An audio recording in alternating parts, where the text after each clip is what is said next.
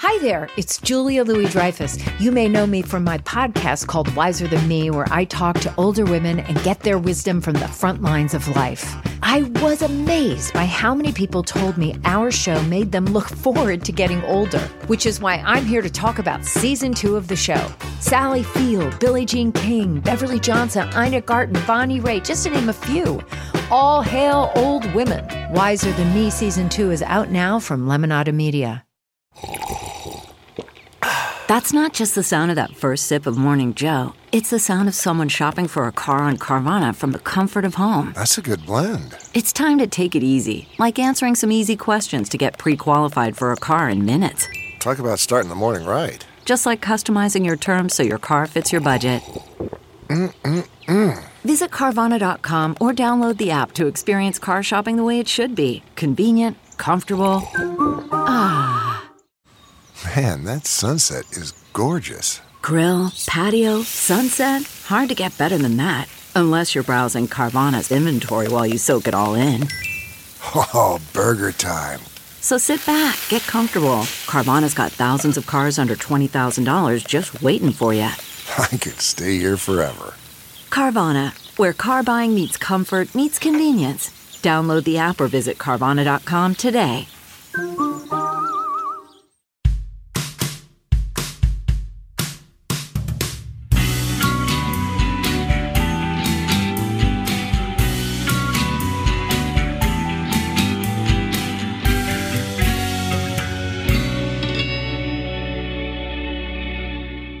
What's up, everybody? Welcome to another episode of True Crime and Cocktails, Famous Fatalities Edition. As always, I am your host, Lauren Ash, and as always, I am joined by my co-hostess with the mostess, Christy Oxborough. How you feeling? You know, today I realized the woman I've become. Hey! Not in a good way. Oh, shoot. You know, I played what I like to call a risky game. It's not risky at all. It's a game, maybe, where I was like, you know what? We did one of our Patreon brunches yesterday, and my lovely husband brought me a Slurpee and put some cherry whiskey in it, which is the original Dirty Slurpee, and I love it so much. Of course. And I didn't get enough, so I decided I was going to do that today. So I'm like, I will run to the store before I go. But then I was like,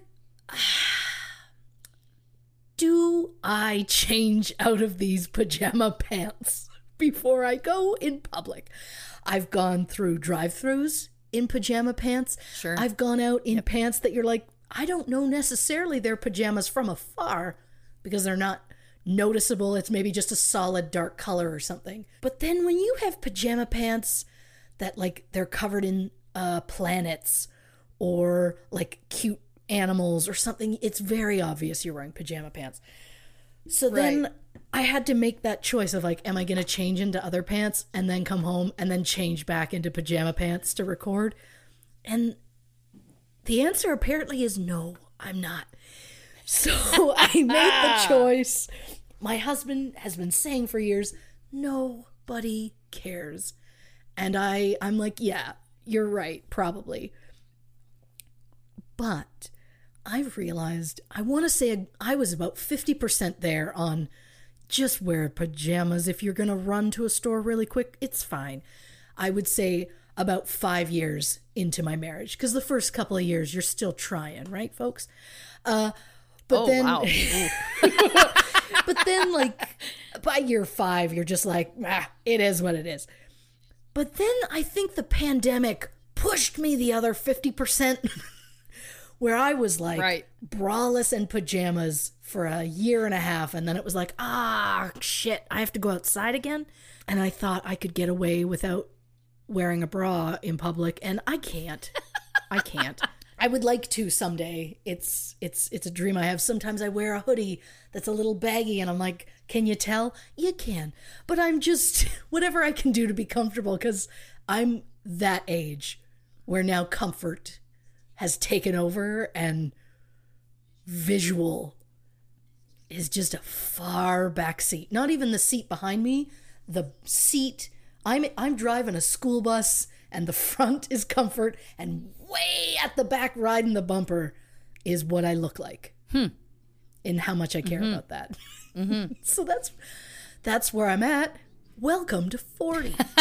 You're not there yet, baby. You're not there yet. No. You're close. So close. So close. You know, it's interesting you say that because fun fact about old Ash here, I don't love going braless, which I know is crazy because I feel like most of the breasted community does appreciate feeling free. For me, for some reason, I like to feel like I'm held in. I feel self-conscious. If I don't have one on, I'm like, can people like see the shape through? You know what I mean? Like I get uncomfortable. Yeah. I am too self-conscious to go in public without one. Same. But if I like undo out the hole of the shirt, throw it across the room when I'm not out. Yeah. See, I still at home, like I don't mind I prefer to have one on. I know it's very bizarre, but this is all to say that if you're talking about down low underwear, don't care for them. Well, guess what, lady? We are opposites. We usually are. We're so alike, but we usually yin and yang on these things. Oh my God, if we were closer in size and we were ever in a situation, we could be like, we love these pajamas. I take the top, you take the bottom. I like that. Like I like it. We could be this because that's where we're at. Not that I would go topless, but that's not what I'm saying. Not that the people want to keep hearing about my boobs. Or maybe some do. I don't know. I'm certain that most do. I will say this. I got used to throughout the pandemic being like, you know what? I'm just not going to wear one because I'm not going anywhere. And then the first like big trip I did was to see you. But in someone else's home, put on a bra. So I did. And I wore one like I tried to like the second I woke up to like roll out of bed into a bra so that I was always, I don't know, cupped. Well, I feel like I want to alleviate you of that burden. I don't feel like you need to feel that way in my home, and I don't want you to feel that way in my home. Look, it just means that when I got to the Vancouver quarantine hotel, I got messy up top. You became a Pollock painting. I got it. I basically walked into that room, closed the door, did the little locky thing, and then just like a can of Pillsbury, just cracked it open and then just it came your out. Your biscuits and your crescent rolls. I got it. Yeah. Yes, I have dozens of. Listen, we all do. We all do. But yeah, that's where I'm at. Look, I respect it. I fully respect it. Fully respect it. I like that we're still learning. Yeah. We're still learning about each other. We're learning things. Yeah. You know? Absolutely. But I mean, you should also know that, like, you know, when I have a gal's party at this house, like, clothing is always optional. Yeah. Like, you do not have to feel, like, in the pool, like, it's like anything goes. And I've talked about this. Oh, no. Nobody needs to. I could never. Oh, well, yeah, listen, I mean, it's whatever people are comfortable with. There's no pressure to be nude. Yeah. But a couple of years ago, and I think I may have talked about this. I've definitely have talked about this when I'm guesting on some other people's podcasts.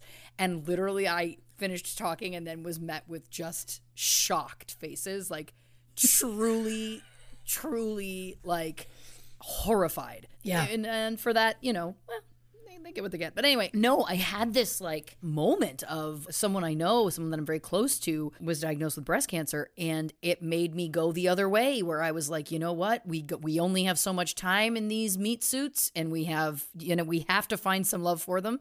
And if anything, talking about, you know, I know you and I have a shared love of smashing patriarchy, or attempting to, and I was like, the hatred that we feel for our bodies is you know, that's it's their fault. Yeah. So anyway, I did have one summer in this house pre-pandemic where there was a lot of female energy and just really trying to, and you know what? It's only weird for the first few minutes. And then you start to feel like, or I'll speak for myself, you start to feel like one with the water, you know? That's how we're intended to be, you know? Sure. Yeah. First of all, Don't think I didn't notice that little supernatural reference with meat suits. Thank you. Second of all, yeah, I don't know if I could ever get there. Maybe, who knows? If I'm liquored enough, you never know. And who knows? I mean, oh Lord. I mean, and this is coming from a woman. The hard majority of the percentage of medical staff in this town have seen everything I have to offer as I've given birth, and I swear that like sometimes just like even like janitorial staff will come in just to double check. Like I swear it's everybody in that hospital has seen your business by the time you're going. And so but yet I'm barely a name on a chart. So I think they're focusing, they're looking me in the who. They're not looking me in the eye. So I can't imagine being looked in the eye with a who out. I don't know why I keep calling it a who. I'm a grown woman. Cindy Lou Who. No. Listen, there's also no pressure. Everyone is on their own journey, and I'm not suggesting that my journey is any better or worse than anyone else's. It's not. Again, everyone is on their own journey. For me, I found it freeing, that's all. Because I have always felt so self-conscious that then when I was just like, look, I'm going to go for this. Let's do it. You know? Yeah. It was nice. Well, look, I'm not saying someday I'm not going to just walk somewhere topless. I might. Who knows? And I'm also not saying I want to like go to a nude beach. I don't want to go to like the nude pool at the Mirage in Vegas. Like that's not my speed. Oh, that's not my speed. I'm saying with a small group of trusted women that I know, that's as extreme as I get. I feel like maybe for me it's I have always I don't think I've had a group of women that I've been like, okay, we're comfortable enough. Let's just be free, do whatever you know, live your life and be fine with it. I don't think I've ever had that. I've had like female friends over the years, but it's actually funny you say that because Leslie Seiler, friend of the podcast, she and I back in Toronto back in the day, we used to do sketch comedy together as a duo called Corey, and we did a sketch once based on this. And what the basic premise was is that based in our real lives together at that time, we had been friends for 15 years or something, and we were remarking one day that it's like, isn't it interesting that I know everything about you and I've known you for 15 years, but I've never seen you nude? Like, isn't it interesting? Again, this is pre all of my own nude awakening, right? Yeah.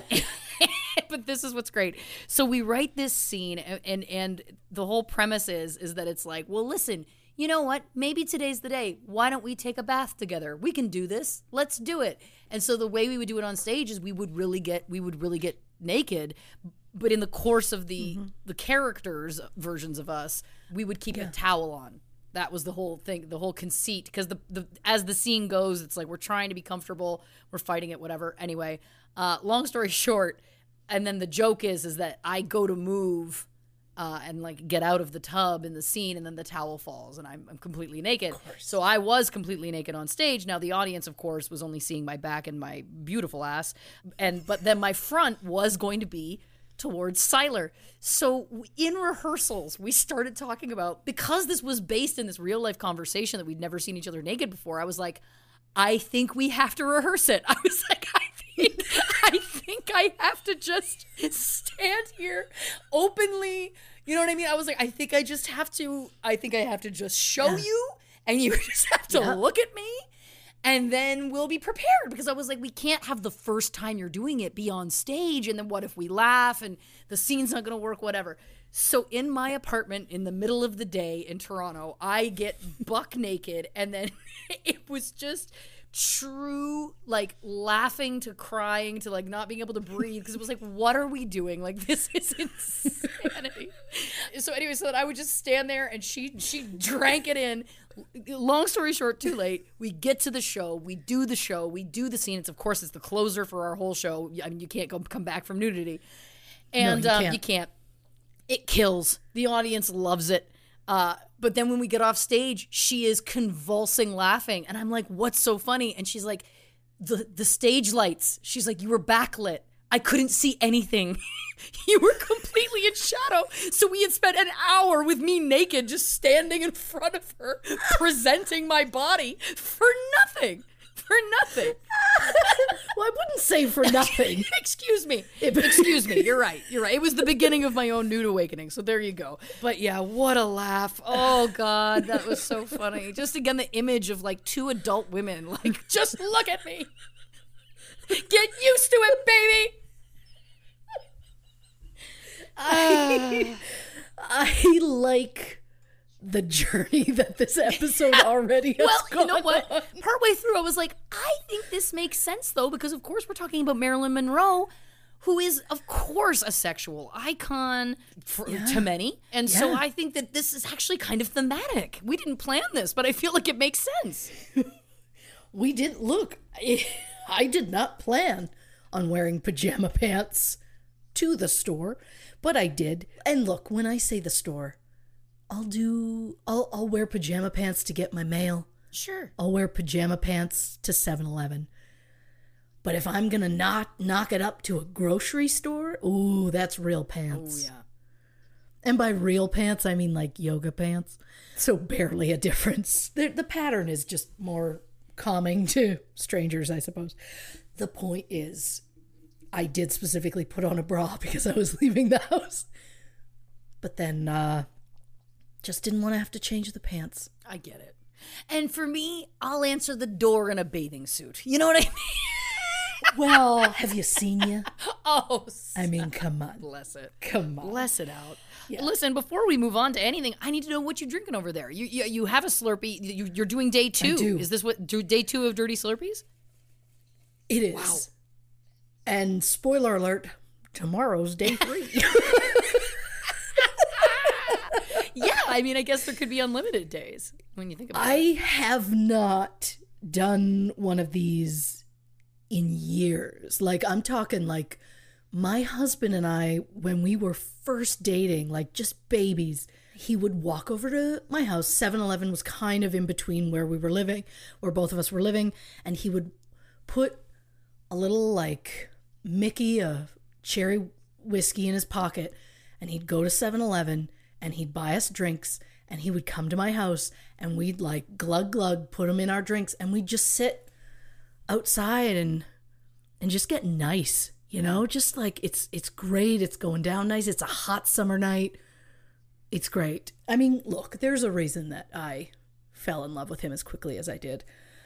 That was the moment where I was like, that's my person. This makes sense. Because he was living for it too. And I have not thought about them in years. And now that it's back, I don't want to let it go. Well, it's ironic because, again, we didn't pre-discuss this, and I am drinking out of a True Crime and Cocktails Dirty Slurpee cup. Come on. For those of you who maybe are newer to us, these, there's only 4 of these cups in existence. Christy had one of them made for each of us, and then we gave away 2 of them in our first giveaway we ever did. So that's fun. And I've got a Diet Coke and a little bit of Jack Daniels in there, so I'm also reliving something. I don't know what I'm trying to... but I like that you're doing something you haven't done in years, and I may have done this on the podcast once, but anyway, toot toot, Gentleman Jack. I feel like we're both we're recapturing something youthful. Yeah. Marilyn's bringing it And then out. the other thing I'm chasing my drink with is just a piece of a Twizzler pull-and peel. Now, these are mostly wheat. I discovered, and yeah. So I gotta take my gluten pills if I'm gonna eat one of these. Yeah, I was gonna say, oof. I just needed a little something sweet, you know? I was working on something I'm not allowed to talk about yet. And then I came home and I ate very quickly. And then I was like, I don't know about you, but sometimes I'm like, I just need a bite. A couple of bites. I don't want to sit down and eat like a, plate of cookies, but I have to have something sweet if I've eaten a really salty meal fast. Yeah, well, you need the balance. And look, between the two of us, again, if we're in a desert situation where I love that in my brain, this is what the desert situation would be. But here is this massive trunk of food. You have to survive on this. Obviously, salty goes to you. I'll take the sweet. That's why this works. Yeah, that's why that worked. You take the top, I take the bottom. In this magical bathing suit underwear situation where it's magical and just fits us to each of our sizes. Of course. But don't think that I don't wait and long for the day that I do laundry so that I can put on those shorts that you gave me while I was there. Yeah. They are Right.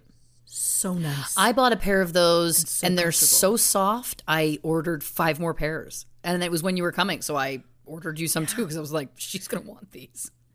It makes sense. Right? And that is a lesson that I have learned. If you find something that you like, you need to get a few more of them immediately, even though you're like, I'm not going to need it for years. Because let me tell you, dear listeners, when you go to find it, it will not exist. And I'm saying that as someone who's sleeping on almost threadbare sheets, because I have a specific sheets set that I love. And I have not found any that come close, and you can't buy them anymore. So I'm trying to find ones because I like a nice cool sheet. Because I want a chilly room, I want a cool sheet, and I want to burrow like my cat. I just want to nestle in, and that's how I want it to be. And those sheets, it was a real heartbreaker. So now we're on the hunt for ones that are going to be as close as we can get. And once we find them, we're just going to go crazy and order a bunch more. Because that's the lesson. Get what you can because they're going to stop making it. Yep. And if you hate something, it's going to be around forever. Forever. That's kind of the sick joke of it. Yeah. Well, listen, for those who are watching, you might be wondering, because normally we're in matching shirts, and tonight I am in a pink shirt, and this is one of our new merch items. It says jazzed. I was debating when I made it to put in more Z's to the Americans. Sure. Jazzed. I was trying, but then I was like, should it be the Z or should it be the A? And then I was like, just make it jazzed. Just make it the word. I think it looks great. Thank you so much. We had a lot of requests for specific pink merch. So I have done a whole series of pink merch items. We also got requests for more crop tops. So I have 6 new crop tops. Did you know that? 6? So now we'll have a total of 7 different crop tops to choose from. You can't be stopped. I won't. I don't know why I love it so much, but I do. You like creating. I do. I really do. And, you know, people asked for those things, so I delivered. What people did not ask for was merch with one of my dog's faces on it, and I made that anyway. So it should also be noted. People want. Thank you very much. It should also be noted that there is a series of pieces of merch with my dog Peach's face on them. It says "Bad Bitch." She's doing kind of like a Cardi B, like tongue out thing. Yeah. And for the month of July, 10% of all the profits we make on any of the Bad Bitch merch is going to go to Friends of Milo, which is the rescue, of course, that brought Peaches into my life. So check it out, truecrewmerch.com. For that and so much more. Should we get into it? I feel like we should dive in. Yeah. If people think we've been on a journey already, buckle up because this is going to be 3 documentaries and 4 books is what you're about to get. Wow, 4 books. Jesus. So brace yourselves because it seems cohesive at the beginning and then I think I go on a tangent and there are a lot of side notes that don't need to be there, but I like a side note now because Basement Christie has won. Yeah. Christie has learned, let Basement Christie do what she wants and she won't fuss. Yeah. So Basement Christie liked the side notes, so I guess they're here to stay. Well, listen, I think that's a beautiful thing. I love the side notes. Well, brace yourself. You don't know what side notes are coming. And right. right now, I don't think either do I. It's a journey for all of us. Yeah, we're all going to discover it at the same time. Yeah. So like we said, this episode we're going to be talking about Marilyn Monroe. Now, this was one of our Patreon poll winners. Every month on Patreon, we provide 4 names, and those who have signed up to become patrons get to vote. And so then we will cover whatever person they choose, whatever famous case they choose. So to learn more about that, go to patreon.com/truecrimecocktails. We have a whole lot of fun over there. So, Marilyn Monroe. Marilyn Monroe is most known for being the blonde bombshell during the golden age of Hollywood. She starred in Some Like It Hot and The 7-Year Itch and was part of more than 30 films before her life was tragically cut short at the age of 36. The coroner listed Marilyn's death as a probable suicide. But if it was a suicide, then why did her housekeeper wait hours after discovering the body before she called the police? And why did some of the autopsy samples get destroyed before they were even tested? Oh, God, I like you a lot, you know? And you. Oh. Now, it's amazing because I don't feel like I know that much about Marilyn Monroe in general, but certainly about her death. So I'm very excited about this episode. This was a real learning experience. I mean, a lot of them, I don't think there's been a case so far where I'm like, I know everything. Obviously, I learn things every time. But this one, it was like, oh, obviously I know who she is. Like, it's huge and it's not a surprise. And then you start reading things and it's just like, I had no idea. And so it's become a thing that I will say to my husband without me meaning for it to, where I'll be doing something for a case and he'll just ask how it's going and I'll be like, you know what? If I had a time machine, so now it's become the joke of like, if I get a time machine and I'm only allowed one thing, what would I do? Wow. That was always the thing. And my answer was always, I wanted to go back and see things about Kurt Cobain. I wanted to stop it, was my thing. My answer changed this time. I was like, you know what? Even if I just had one moment with a time machine, all I would do with it right now, I just want to go back and give Marilyn a hug and tell her she is loved. Oh, wow. Because I don't know if she ever heard it. Well, this wow. It's a real ride we're going on, folks. Well, before we get in that time machine, let me get my blanket and put it in the dryer because I got to wrap that warm blanket around her, fresh out of the dryer. You want nothing but to hold her and just be like, you are loved. That's all I want to, like, everything I read, I'm like, nope. This is what I would use my time machine moment on. I think that's really beautiful. So she deserved a lot more than she got. Is what I'm telling you. And don't worry, we're gonna about the patriarchy at some point throughout this. Oh, good. That's fun. Always. I can't stop. It's just who I am now. So even though most of us were not alive during Marilyn Monroe's lifetime, we all still are aware of this ultimate American icon. Marilyn was known for being larger than life, and while she may have become famous for playing the dumb blonde roles, in reality, she was intelligent and well-read. At the time of her death, one of Marilyn's most prized possessions was an autographed photo of Albert Einstein, which said, "To Marilyn, with respect and love and thanks." The idea of those two ever hanging out is amazing to me, and I kind of hope somewhere in a weird cosmic way they are. But maybe they are. I'd like to think that. Marilyn has been described as, quote, irresistible to men and inspiring to women. Now, in order to best understand Marilyn, we unfortunately are going to have to go back 60 years before her death and start with her mother, Gladys. We're not going to like Gladys. Oh, boy. We're not going to like most of the people I mentioned. We'll like Marilyn. Oh. Most of the rest, well, maybe a couple we might, but we'll see. So Gladys Pearl Monroe was born May 27th, 1902 in Mexico to Otis and Della Monroe. The family moved to Los Angeles County, where Della gave birth to a son, Marion, in 1905. Things started to get a bit rough for the couple. Otis started to drink heavily and stay away from home for days at a time.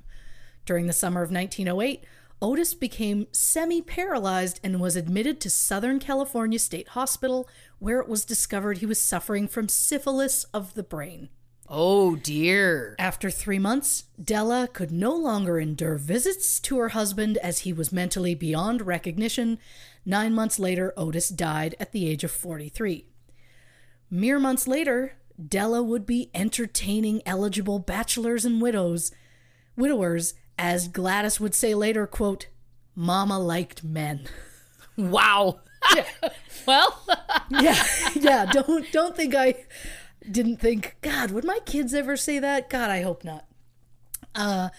Della would be engaged multiple times before marrying Lyle Arthur Graves in March 1912.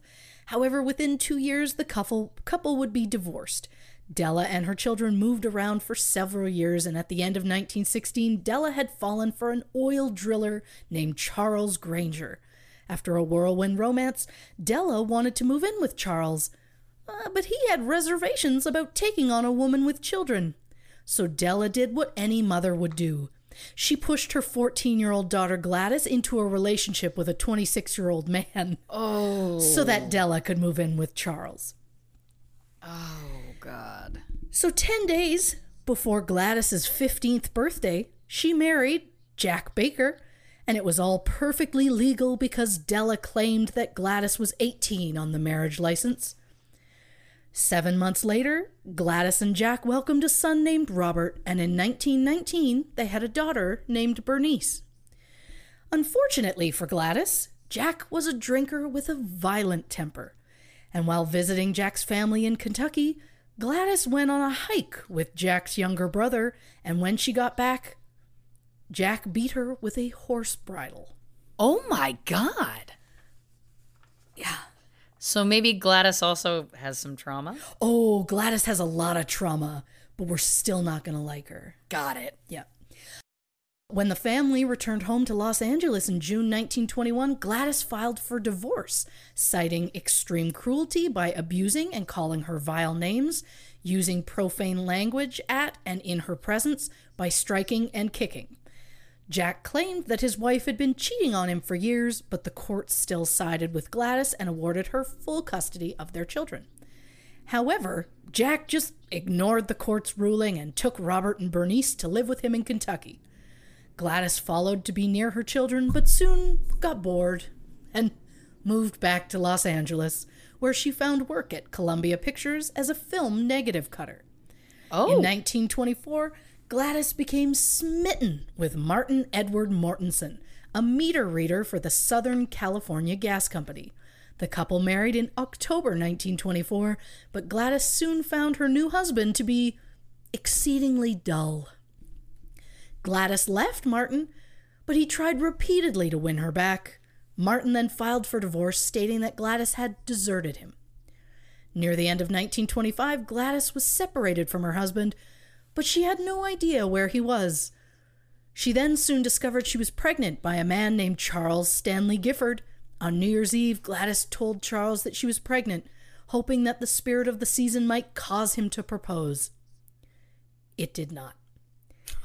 Oh dear. Charles was newly divorced, and he was kind of getting used to the idea of a little bit of freedom, so he offers her some money. Gladys refuses. Charles then offers her well, Gladys, you're very lucky to still be legally married to this other man, so you can at least give the baby his last name. Whoa. Yeah. So Norma Jean Mortensen was born June 1st, 1926 in Los Angeles County Hospital. On the birth certificate, Gladys listed her first 2 children as dead. What? They weren't. They're going to come back briefly later. Gladys listed the father as Charles Gifford, and for some reason, under the father's occupation, Gladys wrote Baker. And somehow things got mixed up, and Norma Jean would be baptized as Norma Jean Baker. Shortly after giving birth, Gladys fell into a deep depression, barely caring for her daughter. At one point, Gladys became so confused that she attacked her best friend and co-worker, Grace McKee, with a knife. Later in life, Norma Jean would say that one of her earliest memories was of her mother trying to smother her in a crib with her pillow. Oh, wow. Yeah. Gladys's mother, Della, who was still in her life, yet refused to actually help her, suggested that Gladys give the baby to a couple that lived across the street. So at just 12 days old, Norma Jean was sent to live with Wayne and Ida Bolander, who took in foster children to supplement their income. The state paid them $25 a month for each child. But since Norma Jean wasn't technically a foster child, the state wouldn't pay for her, so Gladys paid the fees out of her own pocket for the next 7 years. Wow. When Norma Jean was 1, Della mentally snapped and broke into the Bolanders' home by elbowing the glass out of the front door, looking for her granddaughter. The police were called and Della was taken to Norwalk State Hospital, where she was plagued by hallucinations and delirium. She died a month later. Wow. Cause of death was listed as inflammation of the heart muscle, better known as myocarditis, as well as manic depressive psychosis.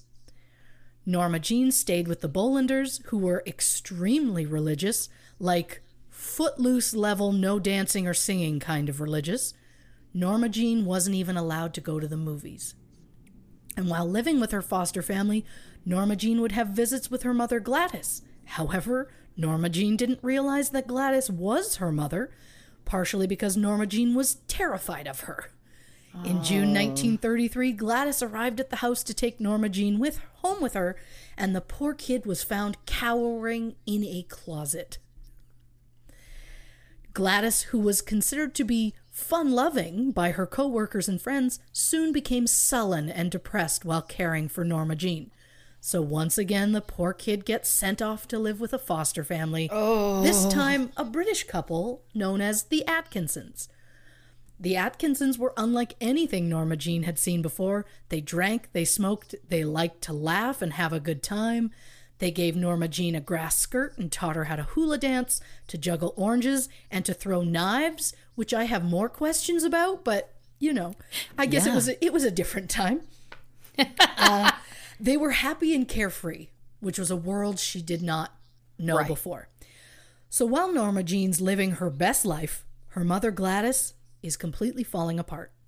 She learned that her son Robert had died at the age of 15 from a kidney infection, and Gladys's maternal grandfather, Tilford Marion Hogan, hung himself at the age of 82 after silently battling mental illness. So this all kind of leads to a breaking point for Gladys, and she started to have hallucinations. One morning, while at the Atkinsons for breakfast, Gladys threw herself down a staircase. Her doctor diagnosed her as a paranoid schizophrenic and said that her illnesses have been characterized by preoccupation with relation at times, and at other times deep depression and agitation. It appears to be a chronic state. So soon after, Gladys gets committed to a state hospital.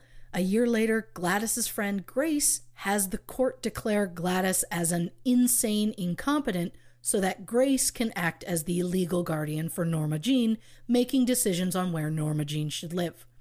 First, Grace had Norma Jean stay with Grace's sister and brother-in-law, Enid and Sam Neppelkamp. Shortly after that, Norma Jean moved in with Harvey and Elsie Giffen, a well-off couple who legitimately loved the child, so much so that they asked to adopt her. However, they had plans to move to New Orleans, and neither Gladys nor Grace wanted Norma Jean living that far away, so they said no. After the Giffens moved, Grace tried to get another couple, the Carrolls, to adopt Norma Jean, but Gladys wouldn't allow it. Gladys still lived with the hope that she would get well enough, she could leave the hospital and raise Norma Jean on her own. In the end, Norma Jean lived with 10 different foster families and spent time living in an orphanage. And unfortunately, throughout this time, Norma Jean was also sexually abused, which is something that she mentioned in her autobiography. She's also credited as being one of the first major celebrities to speak publicly about sexual abuse. Really? Yeah. Wow, good for her. In the spring of 1935, Grace met a man named Irwin Doc Goddard, and the couple married in Las Vegas less than 6 months later. Now that she was a married woman, Grace decided to bring Norma Jean to live with her. Unfortunately, that only lasted a month, as Doc would abuse Norma Jean, and instead of standing up for the child and dumping the full-on creep, Grace decided Norma Jean had to go. But no foster families were available in the area, so Norma Jean was sent to the Children's Aid Society orphanage in September 1935. The matron of the orphanage wrote in Norma Jean's file, quote, "If she is not treated with much reassurance and patience at times, she appears frightened. I recommend her to be put with a good family. So in February 1936, Grace petitioned the Los Angeles Superior Court to become Norma Jean's legal guardian. Her petition was granted a month later, which meant that she started getting government checks for Norma Jean's care, taking in $25 every month. However, Grace would leave Norma Jean to live at the orphanage for another 17 months. Stop. Oh, you're right. This poor woman. Yeah. Oh, this poor child. Oh, God. In June 1937, Grace and her bastard husband Doc took Norma Jean back into their home, only later to be passed on to an Aunt Olive. Unfortunately, once again, Norma Jean was assaulted in her new home, this time by one of her cousins. Oh. Yeah. I want to say it gets better for her, but we all know it doesn't. Yeah. So Norma Jean is taken to live with Grace's aunt, Anna Lauer, who was a Christian Scientist. Around this time, Norma Jean suffered abnormally painful periods and would later be diagnosed with endometriosis. Thank you. I was going to get there. Maybe, probably not. However, living in a Christian Scientist home, Norma Jean wasn't permitted to use any kind of medication, not even aspirin.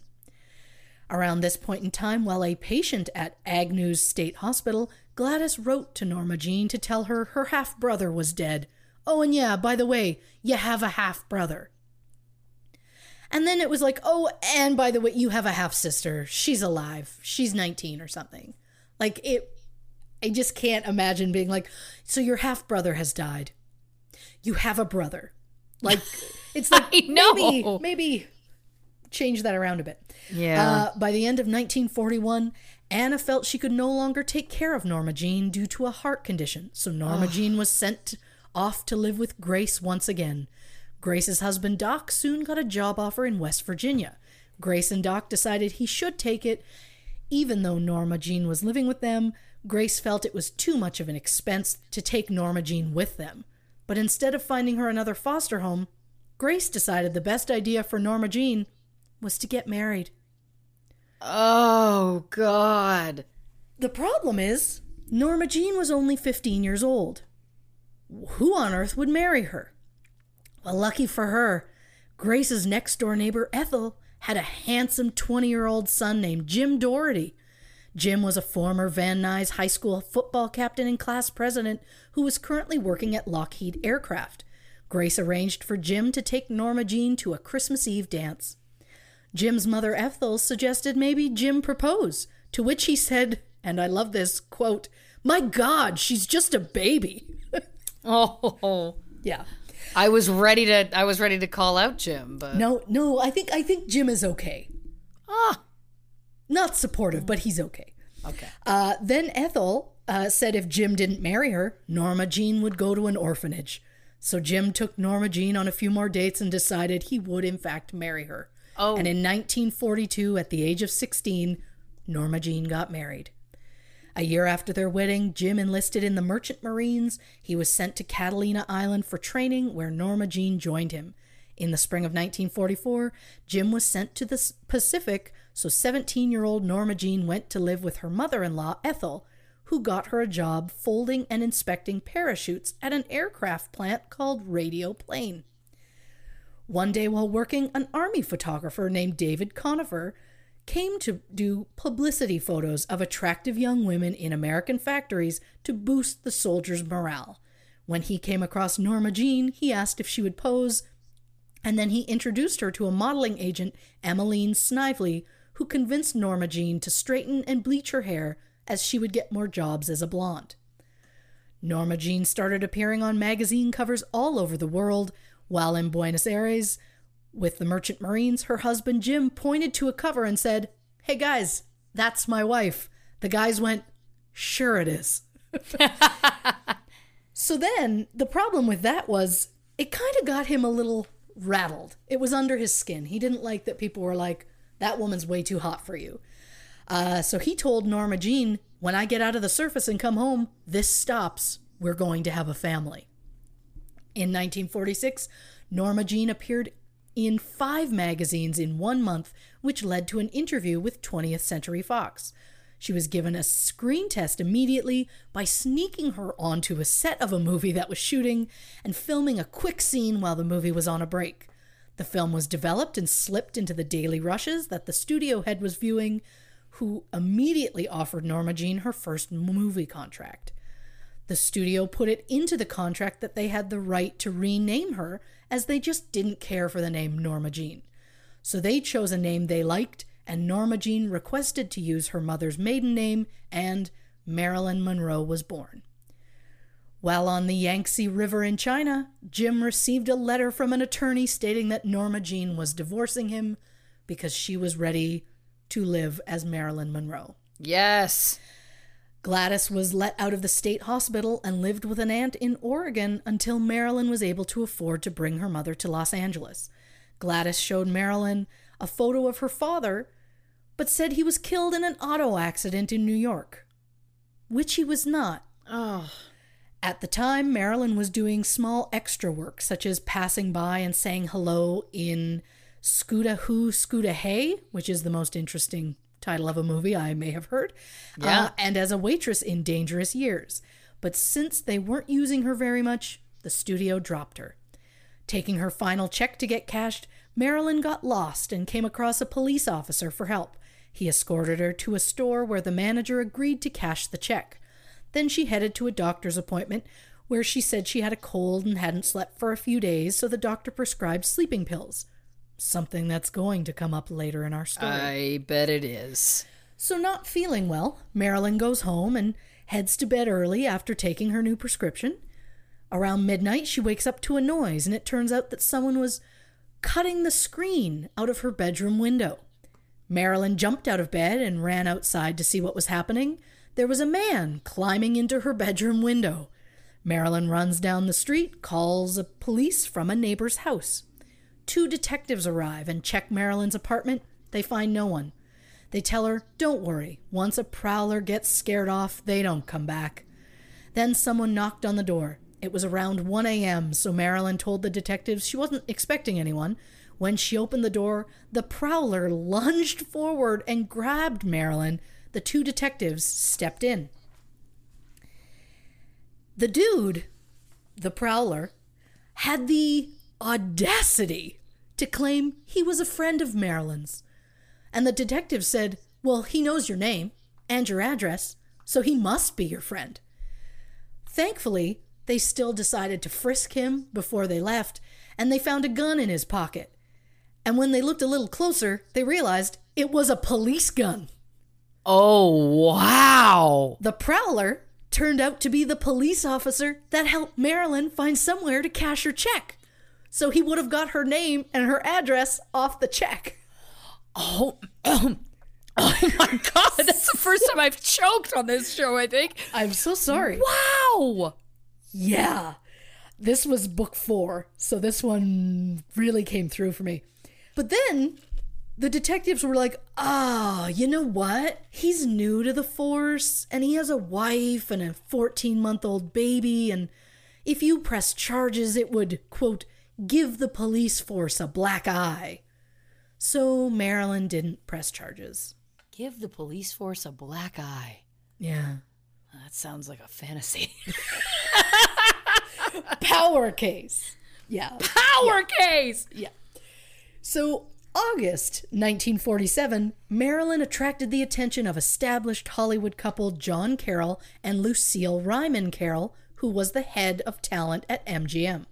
However, the head of MGM studio, Dor Shari, said that Marilyn was, quote, not photogenic, and that she didn't have, quote, the sort of looks that make a movie star. Oh, that's rich. What a that is blind rich. sack of shit. Yeah. But he seemed to be the only one with that very wrong opinion.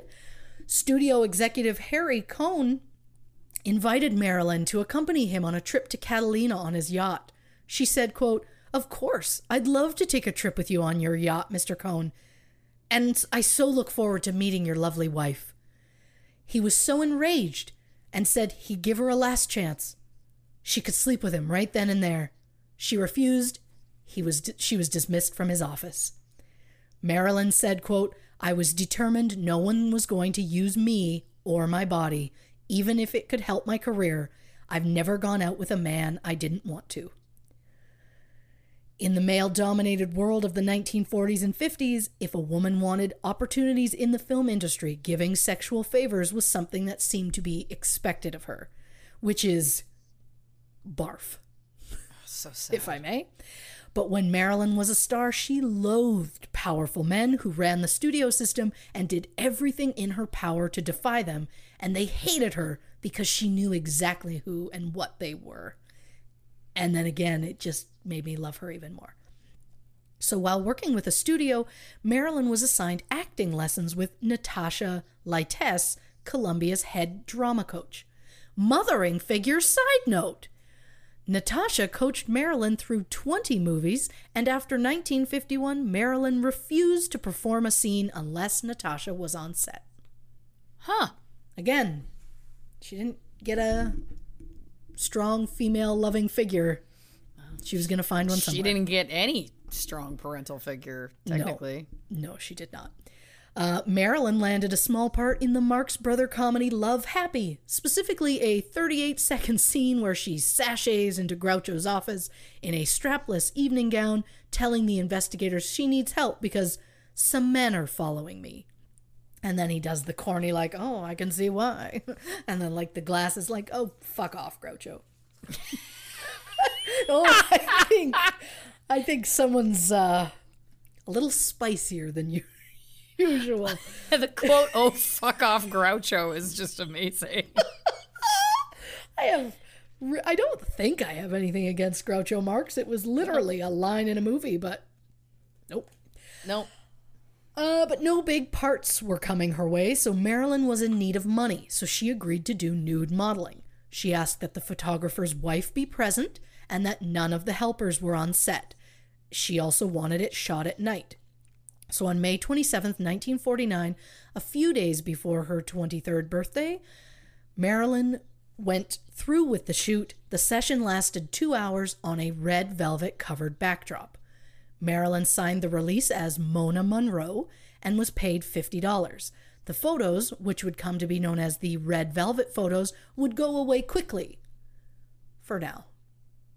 Oh. So put a pin in that. Around this time, Marilyn tried to contact her birth father, but he told her, quote, I'm married and I have a family. I don't have anything to say to you. Call my lawyer. Oh. Which is harsh at best. So during these years, Marilyn dated a few men, and to be honest, none of them deserved her. She dated a musician, whom she would not name, but he apparently was married to a movie star in the 1950s and was the single father to a son from a previous marriage.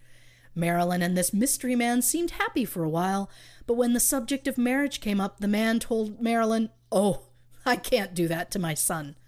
When Marilyn pressed him further, he said that if something were to happen to him, quote, it wouldn't be right for him to be brought up by a woman like you. Yep. Oh, God. Get the blanket and the time machine. We've got some work to do. Oh.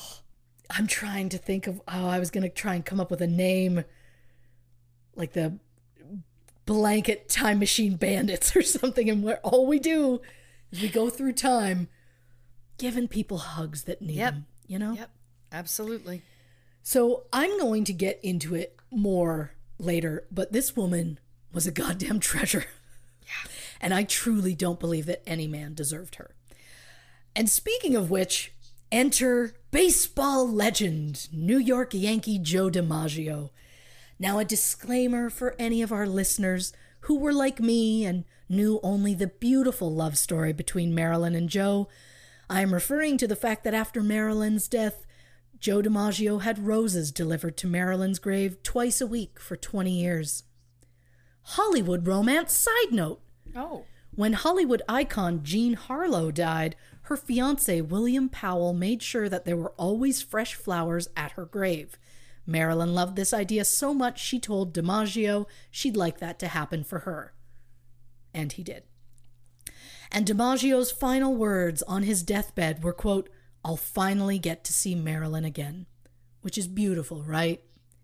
Well, brace yourselves, because I'm about to destroy it. Not because I want to, but because the facts are You're going telling to... the truth. You're telling the truth. Yeah. So Joe DiMaggio is flipping through a newspaper when he comes across a publicity image of Marilyn posed swinging a bat during a practice game with the Chicago White Sox. DiMaggio was so taken with this photo, he called around for his friends until they could find someone they knew who knew Marilyn. And before he knew it, he was set up on a dinner date with her. DiMaggio arrived at the restaurant Villanova, and nearly 2 hours later, Marilyn arrived. It said that he was shy and intimidated by her and didn't mind one bit that she was late. At the time, Joe DiMaggio was 37 years old and retired from baseball, but making a living doing sports commentary on TV.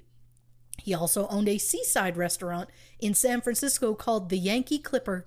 He was recently divorced from Dorothy Arnold and had a 12-year-old son named Joe Jr. Asshole side note!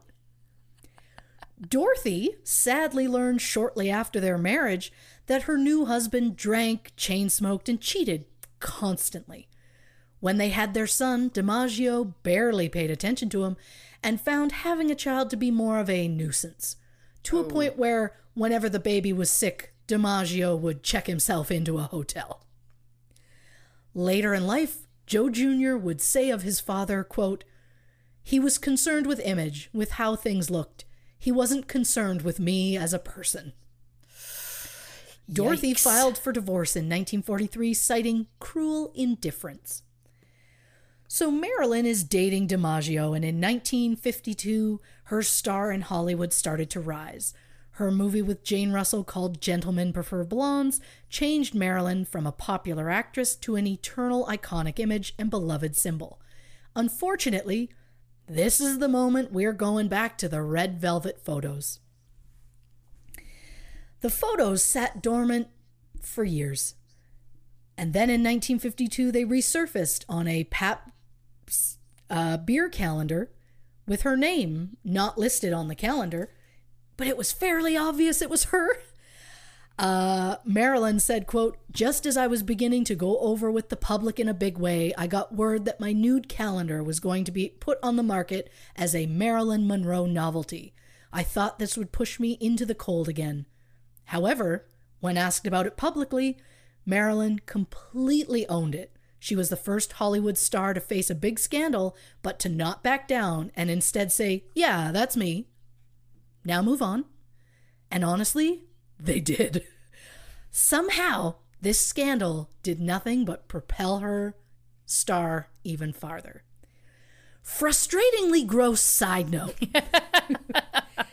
A year after the calendar came out, a young man purchased the negatives from the photographer for $500, and without Marilyn's consent.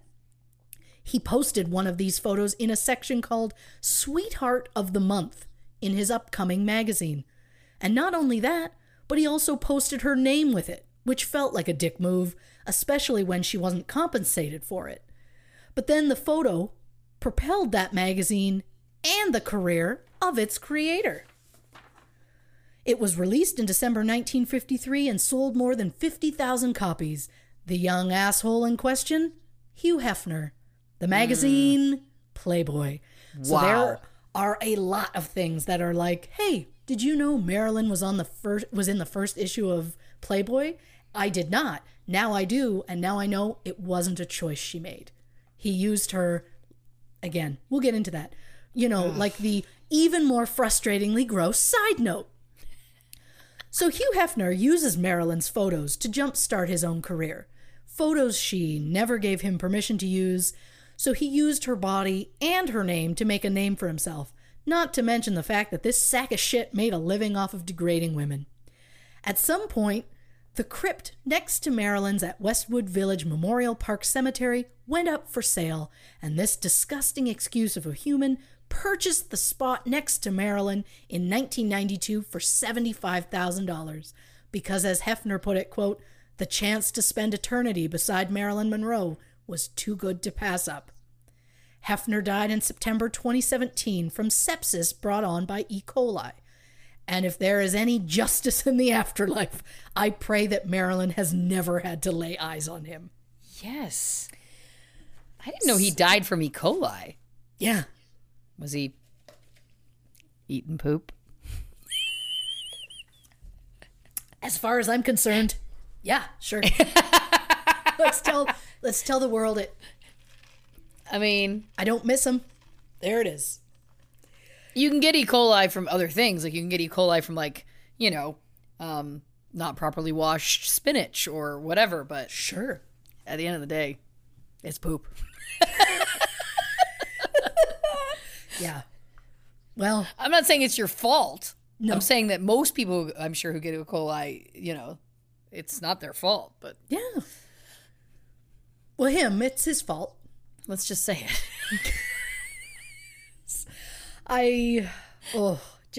It's the fact that he made so much money and such a huge career off her, and she didn't get money for it or didn't get any sort of like, by the way, this is happening, and could do nothing about it. That is a whole thing for me.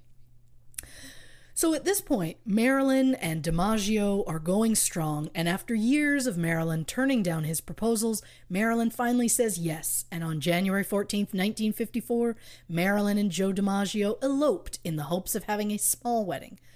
But when they left the judge's chambers, they found the courthouse filled with about 500 reporters, photographers, and fans. And maybe that was a sign that their marriage wouldn't go quite as they expected, because things started to go downhill quickly after that. Not only did Marilyn do a 10-show USO tour in Korea during their honeymoon, but this was also the time that DiMaggio decided that their marriage needed some ground rules. Oh, no. 1. DiMaggio has to approve all of Marilyn's future films. 2. She had to break out of her dumb blonde typecasting, a point she actually agreed with. 3. Marilyn was to never be semi-dressed. 4, and most importantly, she was never to outshine him. When she did, he'd sleep in another bedroom and go days without speaking to her. Dude, you married the brightest fucking star on the planet. And you think your dull-ass Yankee boring shit is going to outshine Marilyn Monroe? Oh my God, fuck off, Joe DiMaggio. And take Groucho with you. No, Yeah. I've got nothing against Groucho yet. Maybe I'll look him up and then next week just start going off about Groucho. Update. Yeah.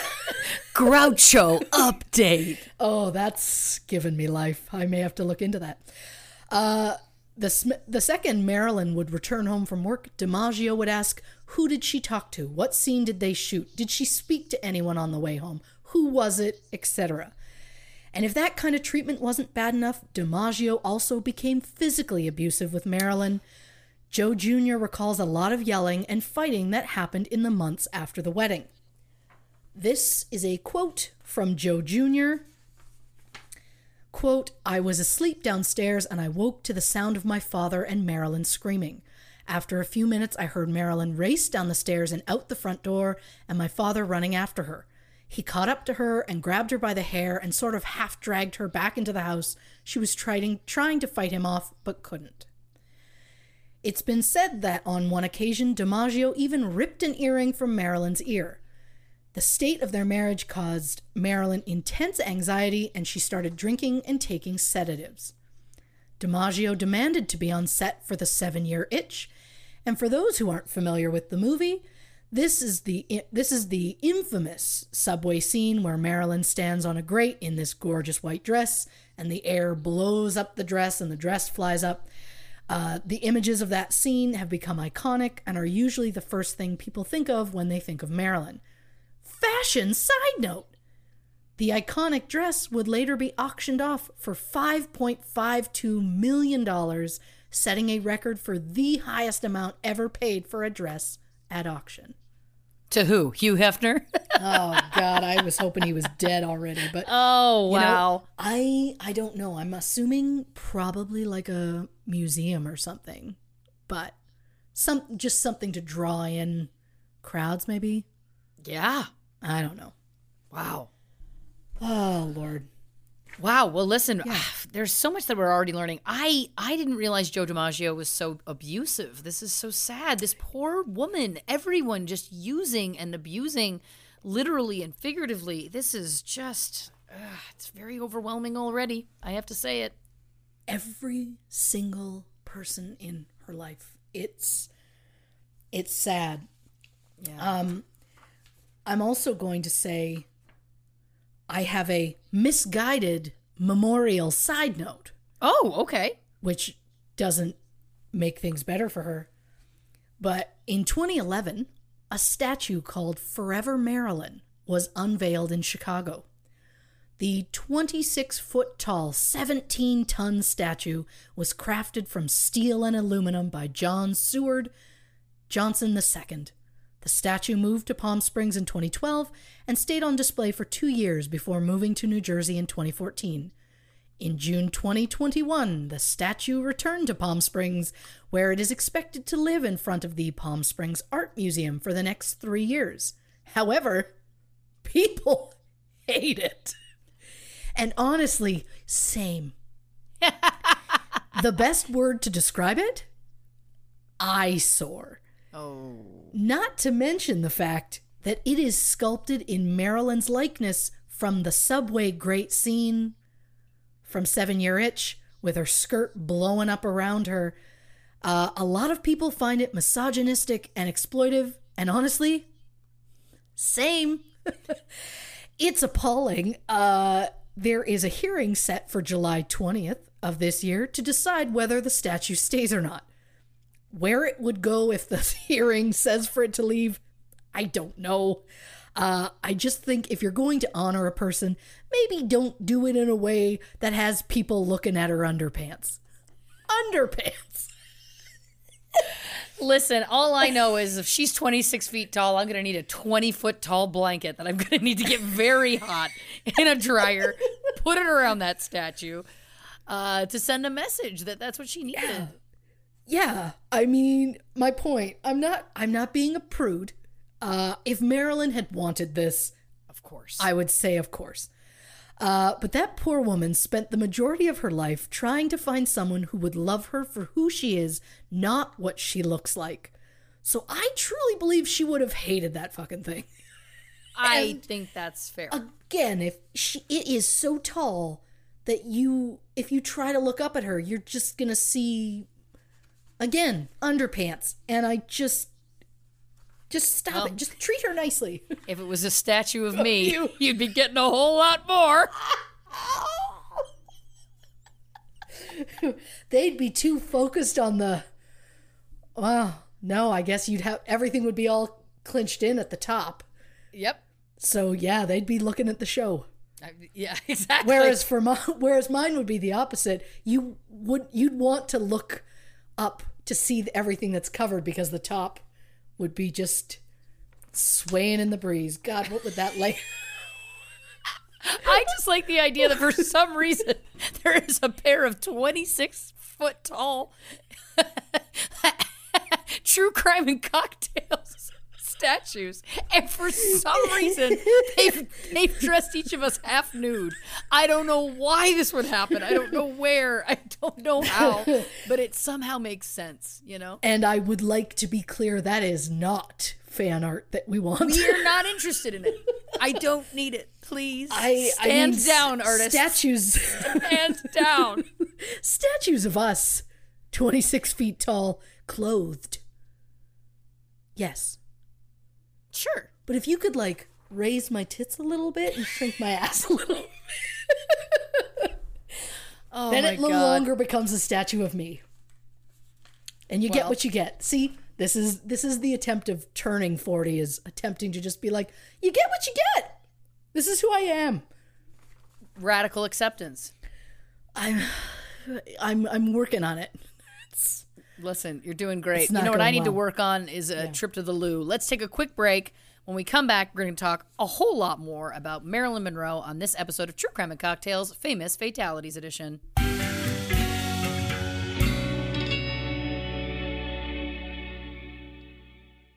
What's up, everybody? This is Lauren Ash, and I hope you're enjoying this episode of True Crime and Cocktails Famous Fatalities Edition. A couple of quick reminders. If you're looking for any of the visuals Christy mentions in this or any of our episodes of the podcast, make sure to follow us at True Crime and Cocktails on Instagram. There she posts a case file with all the relevant visuals for each episode of the show. If that's not enough for you, you want a little bit more, go to our website, truecrimeandcocktails.com. There, Christy posts extensive virtual case files. This is literally everything she finds in her research. It's a treasure trove of deep dives, and it's all there for your enjoyment. Also on the website, you can find our full unedited Zoom episodes of the show if you'd like to watch rather than listen. And make sure to give us a follow on Facebook at True Crime and Cocktails, Twitter at Not Detectives, and the most important piece of information, if you like the show, please, wherever you listen to it, give us a nice rating. Go on to Apple, leave us a nice review. I know it sounds like a silly cliche, but the truth is, it really goes a long way in this crazy podcast world, and your support means the world to us. But enough about all that. Get yourself another drink, sit back, and enjoy the rest of the show. Welcome back to the... Oh my God! I can't. Wow.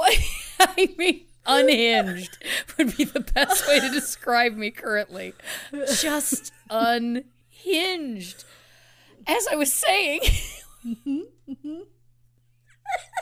Welcome back to this episode of True Crime and Cocktails. Of course, we are discussing Marilyn Monroe, and I think the ghost of Hugh Hefner may be haunting me right now because I said he ate shit. So there you go. All right. We left off. We were talking about a giant, inappropriate statue. Yes. What you got for me now? Well, speaking of the movie the statue was based on, Yeah. the director of The 7-Year Itch felt the need to do 14 takes of that scene. Mm-hmm. And since it was outside, there was quite a crowd of gawkers. And guess who didn't care for that? Oh. Joe DiMaggio. Oh. So when they get back to the hotel after, DiMaggio and Marilyn get into a massive fight, which resulted in DiMaggio hitting her. And 4 weeks later, just 8 months after the marriage, Marilyn files for divorce, citing mental cruelty. Oh, God.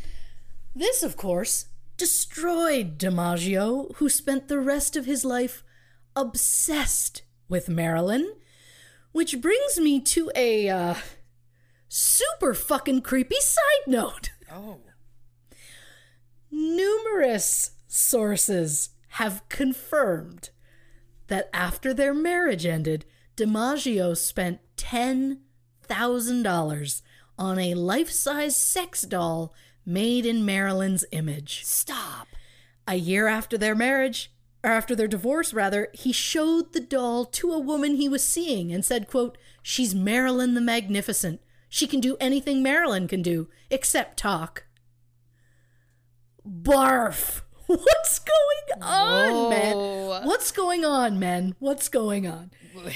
Well, I have a theory about professional athletes, but that's neither here nor there. It is believed that Marilyn knew nothing of the doll, because despite the fact that she divorced DiMaggio, she couldn't fully quit him. He was her knight in shining armor, always coming to her rescue when she needed. And honestly, at that point in her life, there was no one else that would come when she called.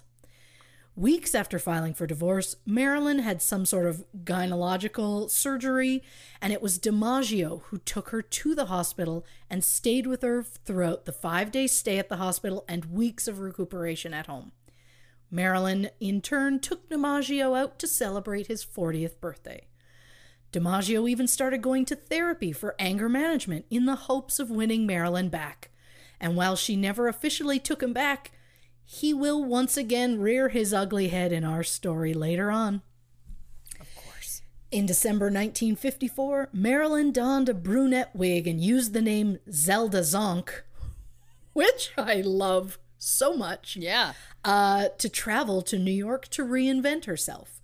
She soon began an affair with playwright Arthur Miller, known for Death of a Salesman and The Crucible. At the time, Marilyn was under contract with Fox Studios and was the only female star up to this point that was given director approval written into her contract. No other female star was given that level of creative control with the studio.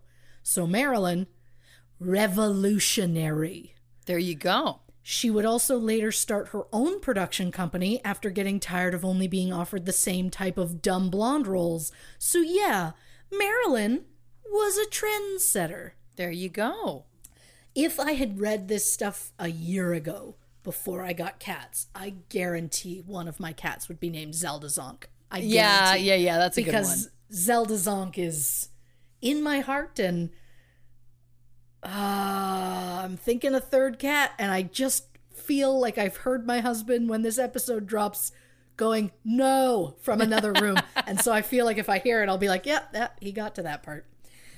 In 1956, Miller would be investigated by the House Un-American Activities Committee, the HUAC.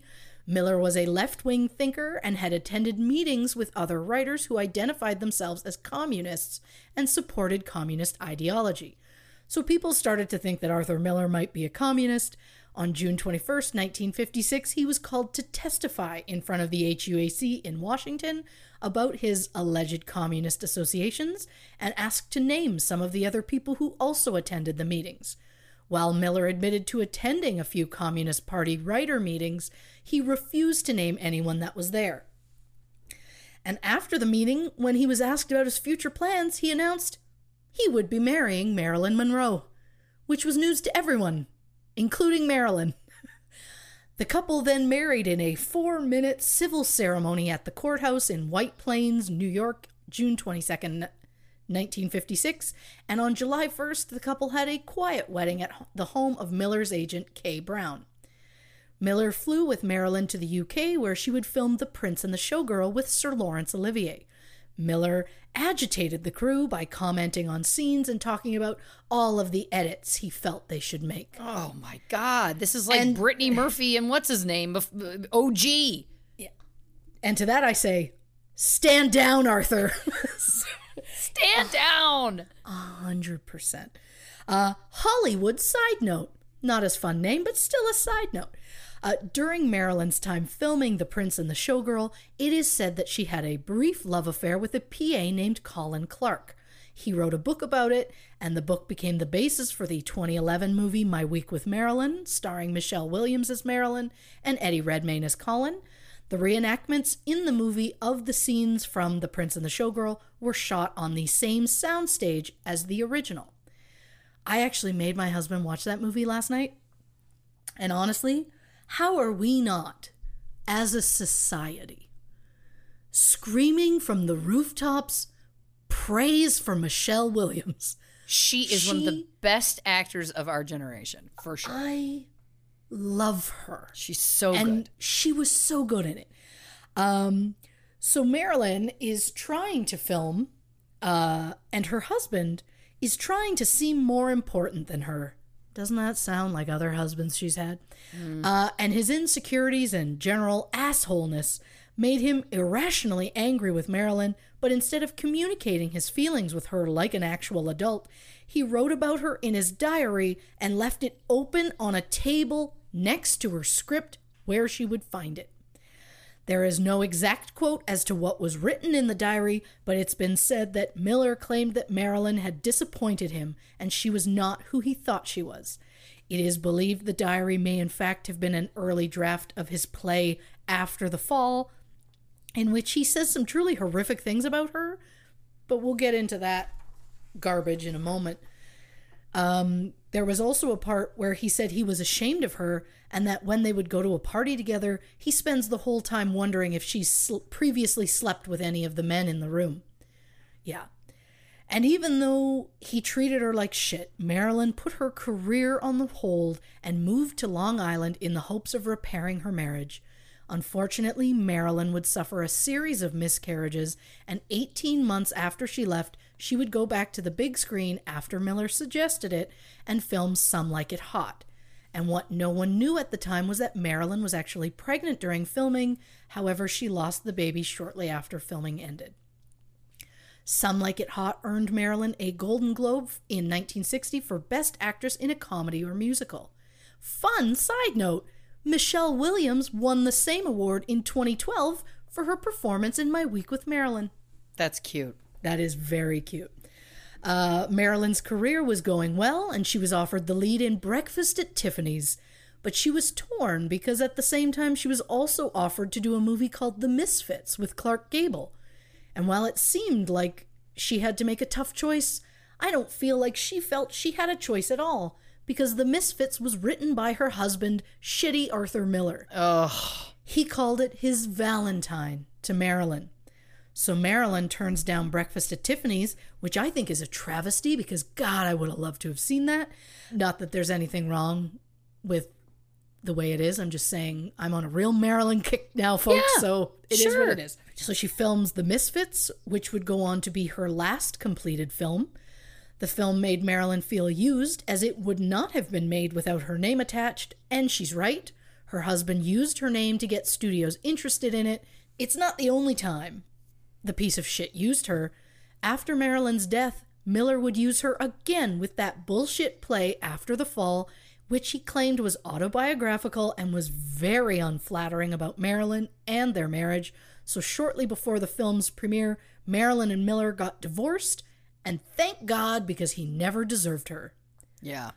Hollywood small world side note. I told you they were going to come up, folks. I love it. Can't be stopped. She can't be stopped. Not to dwell on this piece of shit, but I was fascinated by this. So Arthur Miller married someone else less than a year after the divorce from Marilyn. How women found him to be desirable, I don't understand. So Miller and his wife had a daughter named Rebecca in 1962 and a son named Daniel in 1966. Their son was born with Down syndrome, and Miller not only had him institutionalized, but he refused to visit him. Oh my God. So cut to a few years later. Miller's play, The Crucible, was being made into a movie starring Winona Ryder and Daniel Day-Lewis, who would meet Miller's daughter Rebecca on set and would marry her a few months later. Whoa. The couple have been married since 1996 and have 2 sons together. It is said that Daniel Day-Lewis met his brother-in-law frequently and that he was the one to persuade Miller to visit his own son. So kudos, Daniel Day-Lewis, and to Arthur Miller. Now, how did Arthur Miller end up dying? Was it also E. coli? Can I also say maybe he ate shit? I think he died. Crap, I did look it up. I don't think it was painful enough.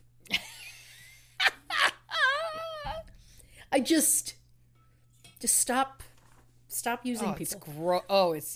It's terrible. Yeah. So the divorce from Arthur led Marilyn to a very fragile mental state. In February 1961, she told her psychiatrist, Dr. Chris, that she'd considered jumping out the window of her 13th story apartment, but when she looked down, she saw a woman on the sidewalk and, quote, "I was afraid if I jumped, I could splatter all over her, so I just couldn't do it." On Marilyn. February 7th, Dr. Chris drove Marilyn to the hospital, where Marilyn signed herself in as Faye Miller. However, it wasn't quite the experience that Marilyn thought it would be. While she was expecting a quiet place to decompress and have some one-on-one time with doctors, instead, the second she signed in, she was escorted to a psychiatric wing known as the Payne Whitney Clinic. Because she had admitted to have threatened suicide, she was locked in a bare cell-like room. She was first ordered to bathe under supervision. Afterward, a psychiatrist that she didn't know arrived to give her a full physical exam, including a breast exam. Marilyn attempted to explain that she had been given a complete physical less than 1 month before, but they didn't care what she had to say. After a few days, Marilyn was finally able to get to a phone where she called the only person she could think of, you guessed it, Joe DiMaggio. And when DiMaggio heard Marilyn crying, he said that's all he needed to hear. He got on the next flight, showed up at the hospital and said, "I want my wife." And if that didn't work right away, he also tried, quote, "I'll give you 5 minutes to get her out here, or I'm tearing this fucking place apart brick by brick." You know, before this, I would have really been into that passion. I know.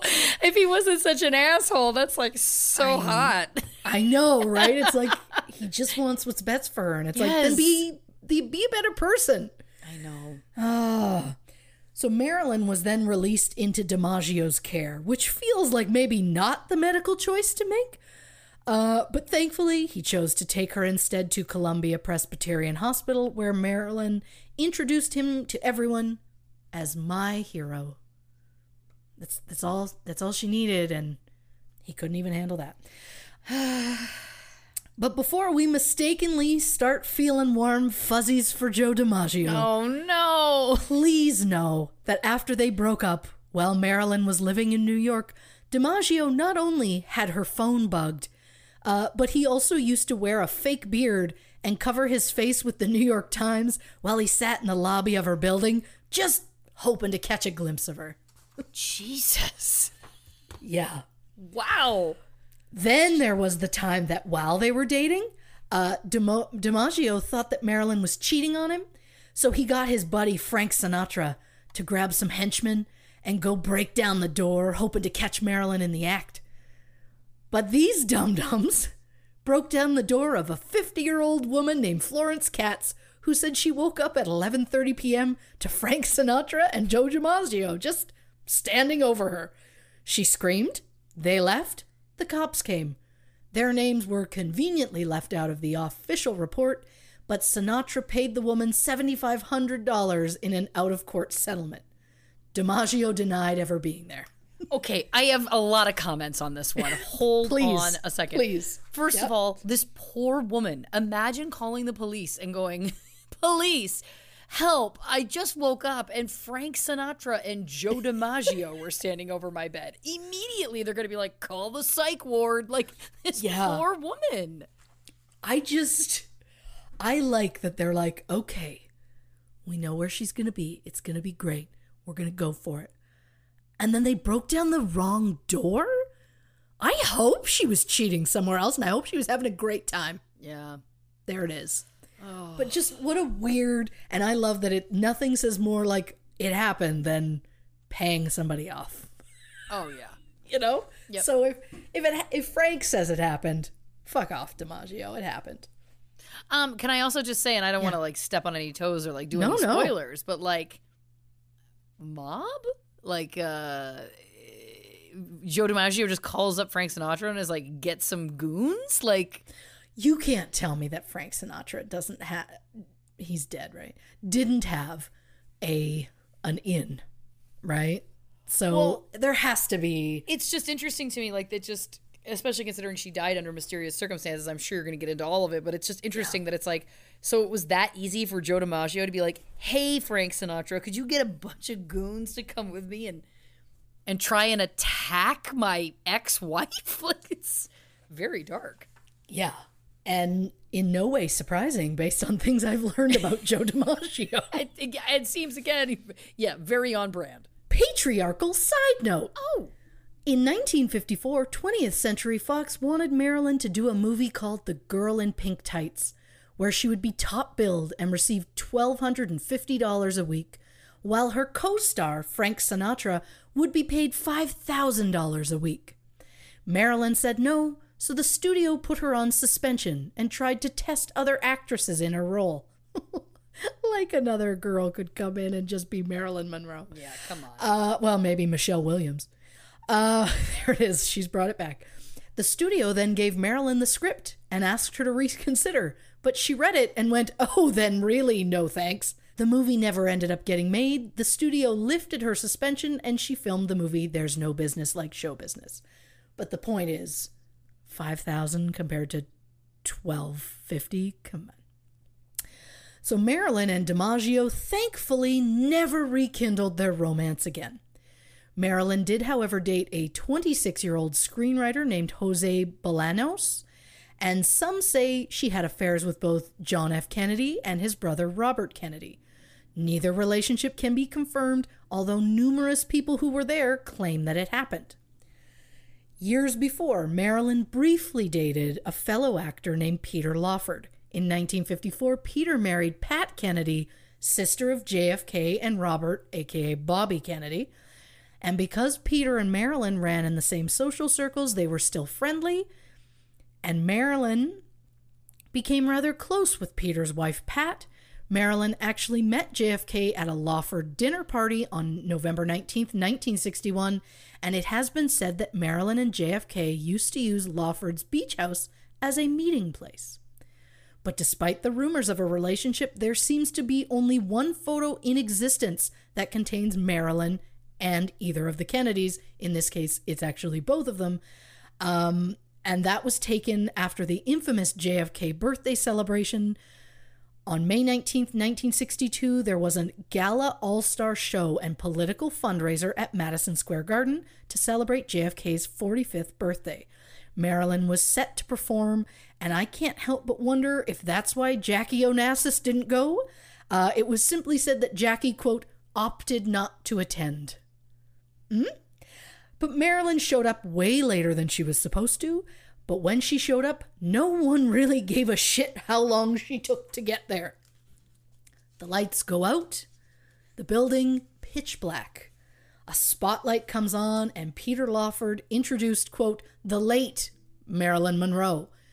Marilyn comes out in a Bob Mackie custom dress that was literally one layer of sheer silk fabric and 2,500 crystals hand sewn across it. It gave the appearance that she was wearing nothing but diamonds. Fashion side note: the dress was bought by Ripley's Believe It or Not at an auction in 2016 for $4.81 million. Marilyn sang Happy Birthday, and while it was only seconds long, it brought the house down. Some called it a very public seduction, and JFK said, quote, and now I can retire from politics after having had Happy Birthday sung to me in such a sweet, wholesome way. So at this point, there is a huge rumor going that JFK and Marilyn were having an affair. But some also say the affair ended soon after and that JFK passed her off to his brother Bobby, which they say is just how it worked between them. That when JFK was done with a woman, he'd let Bobby pick up the pieces, which is gross. And as far as Blanche is concerned, the only male Kennedy worth taking a second glance at is JFK Jr. The rest, no thank you. For some reason, I thought you were going to say Jamie Kennedy.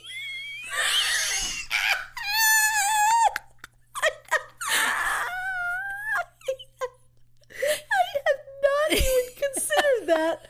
But gosh, I wish I did for the joke and nothing else.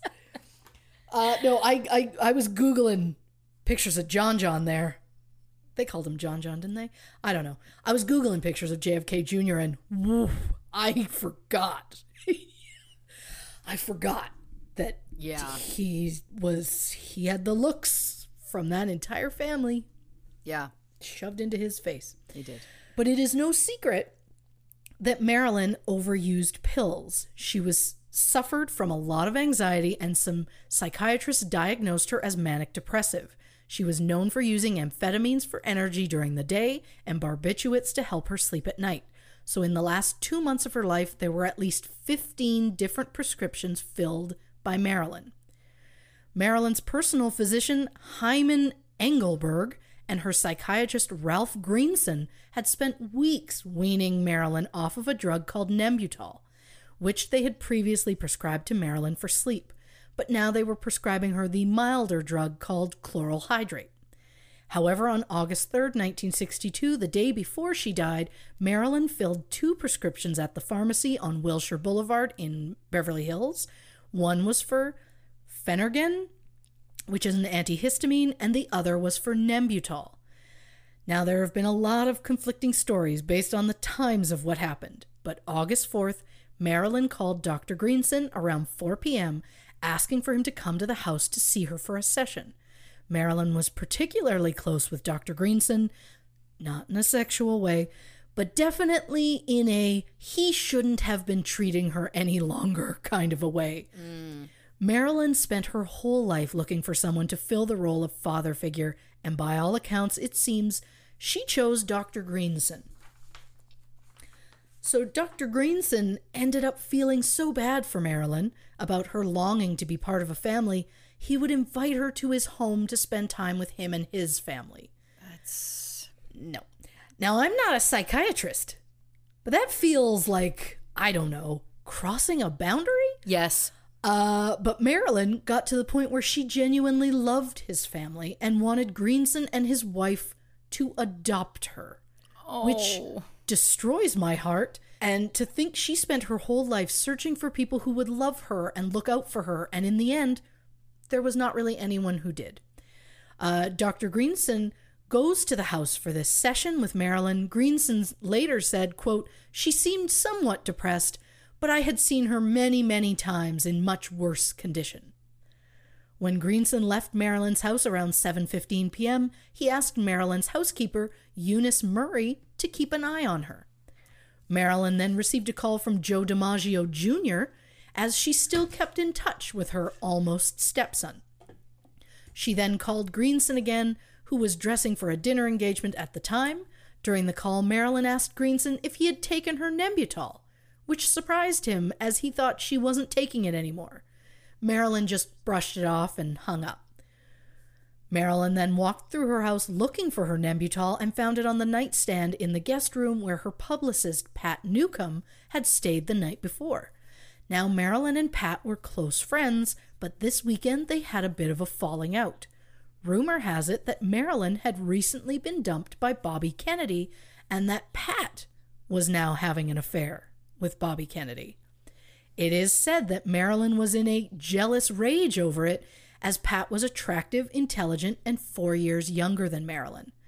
Friends said, quote, "Pat was deeply in love with Bobby. It took her many years to get over it." So were Pat and Bobby a couple? We don't know for sure, just like we don't know if Marilyn and Bobby were ever officially an item. The housekeeper said that Marilyn went to her room around 8 p.m. and said, quote, "I think I'll turn in now, Mrs. Murray," and closed the door. It was the last time that Marilyn was seen alive. Mrs. Murray herself turned in around 8:30. That night, Marilyn was meant to attend Peter Lawford's dinner party, but she had since called to cancel. Shortly after Marilyn entered her room at 8 p.m., Lawford called trying to persuade her to come to the party. Lawford said it was very clear to him that she was drugged. He then claims that she faded out and said, quote, "I just want you to know that everything you've done for me is beautiful. I can't thank you and Pat enough. Say goodbye to Pat and Bobby. Say goodbye to the president. And say goodbye to yourself because you're a nice guy." Then it goes silent. And so Lawford hangs up and immediately is trying to call her back repeatedly. Then at 8:15, he calls Milt Ebbins, who is a talent agent and insider with the Kennedy administration. Lawford begs Ebbins to try and reach Marilyn, but when he calls the operator, he's told the phone is off the hook. Lawford claims he said they should get in a car right now, go to her house, check on her, but Ebbins suggested against that, saying, well, if something happened, it wouldn't look good for the brother-in-law of the president to be found at the scene. Lawford claims he spent the night calling Ebbins and begging him to just go to the house. Two things. One, why did Ebbins assume that something dark might have happened? And two, if Lawford was so concerned, why didn't he just leave the dinner party the moment he sensed trouble and go to her house himself, instead of calling someone and being like, you should go to her house. Maybe I'll go to her house. And then it was, no, you shouldn't go. But in that moment, I would have been like, fuck it, I'm just going myself. So I just feel like this public display of, I was very concerned, was like, where are you, Peter? Yeah. So Ebbins decides that before they do anything, they should call a lawyer. What? So, at 8:45 p.m., Mickey Rudin was called. Rudin was a well-known celebrity lawyer, and his famous clients include Marilyn, Frank Sinatra, Elizabeth Taylor, among others. So Rudin calls Marilyn's housekeeper to ask if everything's okay. She says, quote, as far as I know, everything is fine. But since Mrs. Murray knew that Marilyn was in a bad mood over the potential Pat and Bobby affair, she didn't want to disturb Marilyn, didn't bother checking. Years later, Mrs. Murray would claim that if there had been more urgency in Rudin's voice, she would have at least banged on Marilyn's door. Based on the coroner's report, there was a high concentration of barbiturates in her liver, which means that the drugs had time to be absorbed, so Marilyn would have died slowly. At 10 p.m., Marilyn called Ralph Roberts, but the call was picked up by his answering service. The next day, he was informed he received a call from a woman with a slurred voice. They did not know who it was. At 4 a.m. Eastern Time, or 1 a.m. in Los Angeles, Lawford called the White House. Now, riddle me this, dear listeners. If there was no relationship between Marilyn and JFK or Marilyn and Bobby Kennedy, why would someone notify the White House if there were concerns over Marilyn Monroe's well-being? Yeah. Now, over the years, Mrs. Murray has changed her story about what has happened and at what times, but she claimed she went to bed around 8:30 and that sometime after midnight, she woke up with a sense that something was wrong. She got out of bed to check the house, and that's when she noticed the phone cord was going into Marilyn's room under the door. This was unusual for Marilyn, as she never slept with the phone in her room. She would always put her private phone in a spare bedroom with the house phone and then cover them with pillows and blankets so she couldn't hear them if they ring. Mrs. Murray also noted that Marilyn's bedroom was locked. So she goes outside through the front window just to look in, see what she can see into Marilyn's bedroom. She said, quote, "I saw Marilyn lying on the bed, face down, nude. The light was on, so everything was wrong." So she called Dr. Greenson at around 2 a.m. And if it was me, for one thing, I would have checked the first time somebody called.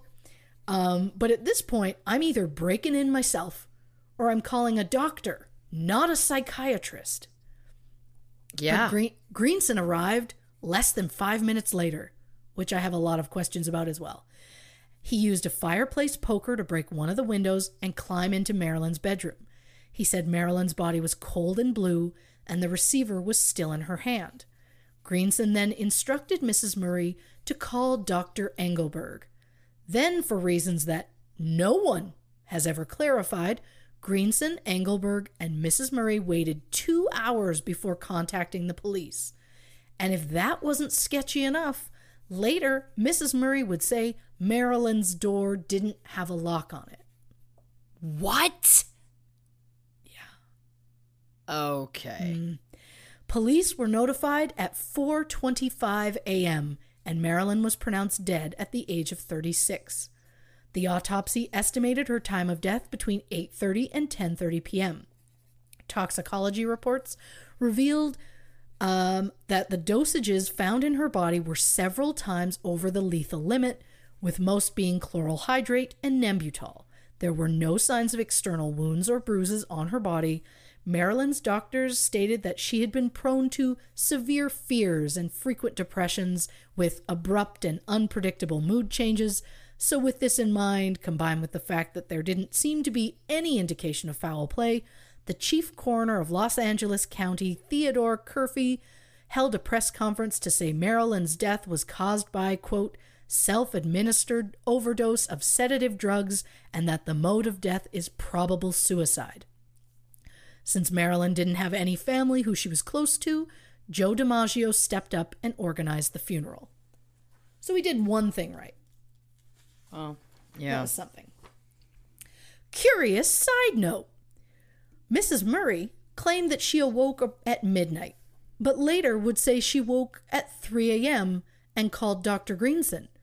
And when he discovered that Marilyn was dead, they called Dr. Engelberg, who arrived at 3:50. If she was in fact dead when Dr. Greenson arrived, why weren't the police called immediately? And why did Eunice change the time to say she suddenly woke up 3 hours later than she did? What's going on here? And that, dear folks, brings us to the theories. I love it. Theory 1, suicide. Yeah. Marilyn had been fired from a movie in April 1962 after the studio felt she had too many unjustified absences. But again, this woman was suffering from depression and possibly other untreated mental illnesses, not to mention she suffered from endometriosis. Thank you. And gallbladder disease. Oh. So maybe those absences weren't so unjustified. Yeah. But, yes, she was let go. But on August 1st, 1962, Marilyn signed a contract with 20th Century Fox to do 2 movies for $1 million. Not to mention, she was rehired for the same movie that had let her go back in April. So she had work on the horizon. But is it possible that she was beside herself over this possible breakup with Bobby Kennedy? Maybe. But if her intention was to die, it seems odd there was no suicide note. I know there isn't always one, but the pill bottles were all neatly on the nightstand and all of their lids were perfectly on them, as they should be, which just feels too neat and orderly to be the scene of someone who took an abundance of pills on purpose. Not to mention the fact that there were no glasses or water anywhere, so she would have swallowed all of those pills without a liquid of any kind. Oh. Again, I guess it's possible, but I know I could never know exactly what was going on in her mental and emotional state at the moment, but I could see it being more of an accident as opposed to an actual suicide. Head coroner Thomas Noguchi, who you may recall from the Natalie Wood episode, Oh my word, said that the scene was not a typical suicide scene and that he collected and sent organ samples for analysis, but the specimens were destroyed before the tests were done. They took medical photos during the autopsy. They went missing. Noguchi said, quote, "It's like a jigsaw puzzle and there are 100 pieces. I believe perhaps a dozen pieces are missing." Why would they all go missing if it was a simple suicide? yeah. Well, that'll bring us to theory number 2. The Kennedys. Ooh. So it's no surprise people would think the Kennedys are involved. They were an incredibly powerful family, and if Marilyn had been with both JFK and Bobby, or even just one of them, she could cause a lot of problems for them if she goes public. It's believed that Bobby ended things with Marilyn and that in turn she threatened to hold a press conference about what she knew. And I'm not just talking about possible relationships here. It has been suggested that the Kennedys were both very open with Marilyn about certain government secrets, including, dare I say, what I never thought I would say in this episode, Roswell UFOs? Stop. There was even a classified document that was released the day before Marilyn died that suggested that JFK had shared certain UFO-related secrets with Marilyn. It's been said that Marilyn kept a little red book full of any secrets that she was told or overheard while she spent time with the Kennedys. So it's believed that Marilyn was killed by someone for the Kennedys, because let's face it, JFK and Bobby were high enough in that family, they weren't going to get their hands dirty. Yeah. The specific theory that I saw come up time and time again is that the Kennedys ordered someone to give Marilyn a hot shot, or basically an injection of a lethal amount of, in this case, Nembutal. Well, there were no needle marks found on her body anywhere, so this idea starts to seem less likely, and the fact that there were more drugs in her liver than in her blood means that it was a longer, more drawn-out death, not the instant death that a hot shot would cause. But could they have waited in her room for hours and just kept feeding her pills? I'm not saying no. Or could they have, I don't know, paid off someone who had access to do that? Like, say, I don't know, a housekeeper? Oh. Maybe. Right? I was thinking also, if we're on the train of thought of, could they have had somebody else do it? Well, that brings me right to theory number 3. The mob. I knew it. It's believed that she was possibly taken out by the mob. Some have suggested the mob did this as a favor for the Kennedys, but some have suggested the mob did it to punish the Kennedys and that Marilyn was just the beginning. For one thing, there is absolutely a connection between the Kennedys and the mob.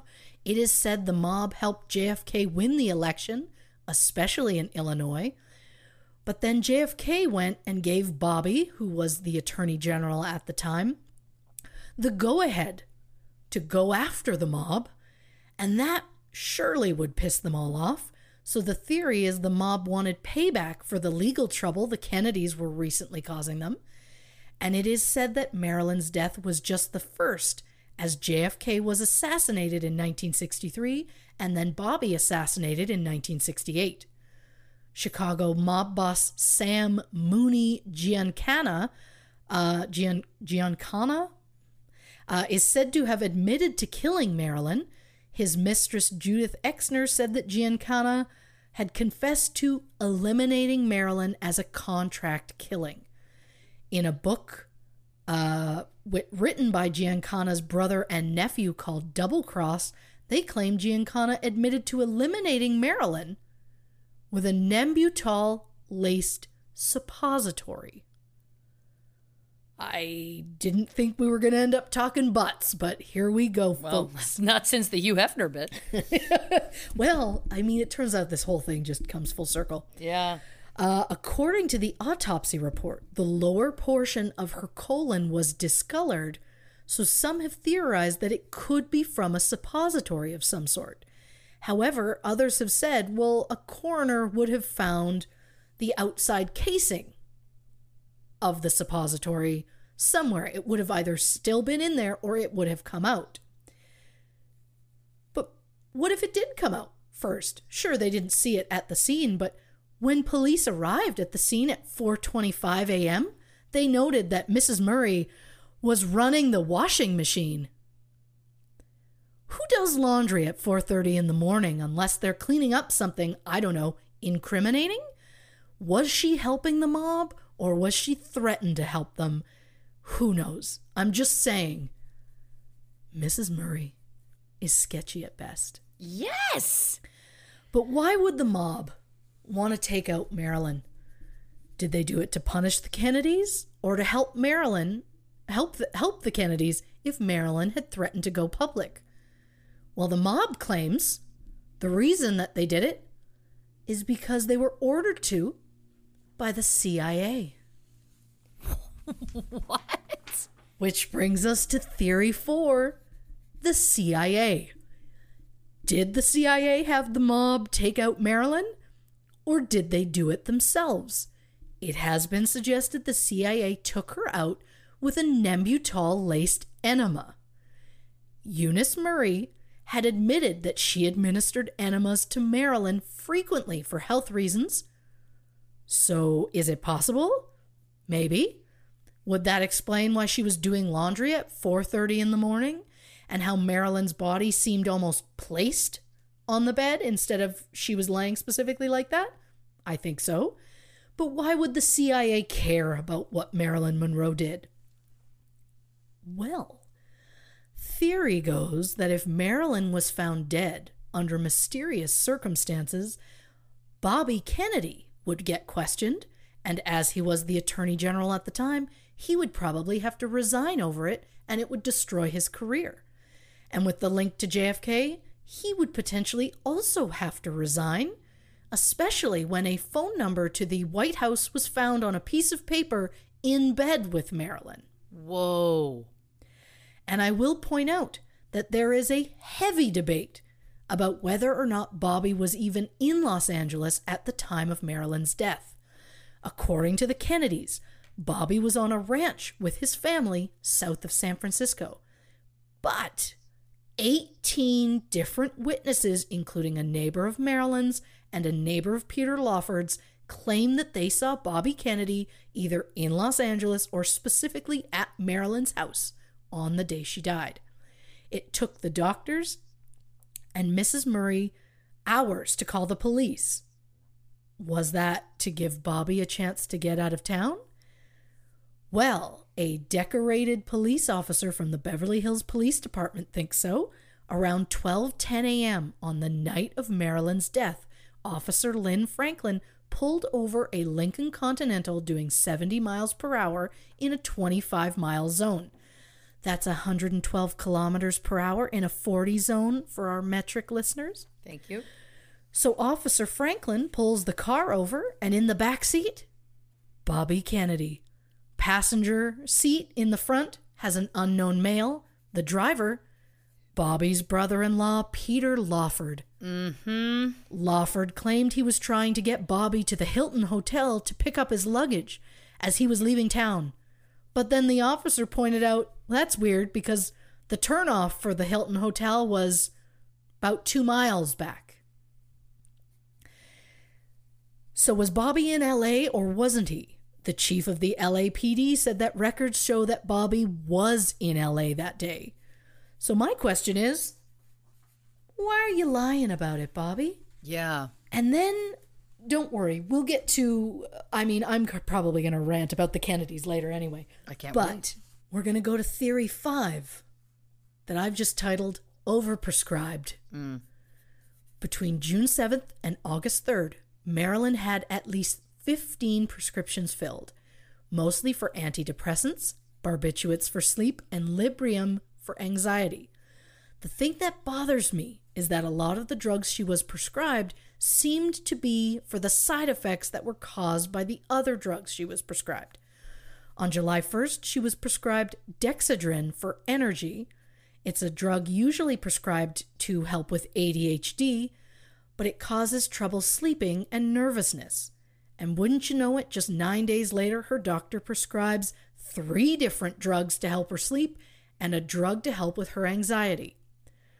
And it should be noted that both of the drugs that she was prescribed come with warnings that state contact a doctor right away if you have a persistent sore throat. Well, on July 17th, just 1 week after getting this prescription, she gets another prescription for her sore throat. And that's just wild to me that it's one of the main symptoms that screams like, holy shit, go see a doctor immediately. And the doctor's like, just take some more pills. So July 25th, she's prescribed chloral hydrate, which is her doctor used to try and wean her off of her preferred sleeping pill, Nembutal. But chloral hydrate is known to cause diarrhea. Again, we're back to butts. And it is said it should not be combined with an antihistamine. Well, Dr. Engelberg prescribed her more pills for the diarrhea on July 27th, a refill of the chloral hydrate just 8 days later, and then an antihistamine to help her sleep. And I know that I just said a lot of medical names, and it doesn't make a lot of sense. I'm in a frantic headspace. I love it. My point being, every medication that she was prescribed had side effects, and the doctor prescribed her a new medication to take care of those side effects. And while I'm not a doctor, this just feels like this poor woman was just plied with pills over and over again. Yeah. Not to mention the amount of medications she was prescribed that said, do not take if you have a personal or family history of mental or mood disorders, which was very clearly on her maternal side when her mother and her grandmother and her mother's grandfather, come on, she should not have been taking the majority of what she was taking. No. And yes, it's possible that back then these side effects and warnings weren't really known, because it was, after all, nearly 60 years ago. It just all feels way too much to be giving someone, especially when the majority were from a single doctor. That one Nembutal at the end I believe, was a different doctor. But everything else, it was all this same schmo who should not have been giving her pills. No. I'm frantically taking notes because I'm just developing my own theories, so just know that. Well, I like it. Here's the thing. Do you want to go with your theory first, or do you want to hear mine first? Because mine will have new information in it. Yeah, I'm probably going to want to hear yours first, but I also have to pee, so let's take a really quick break. We'll be right back with more about Marilyn Monroe.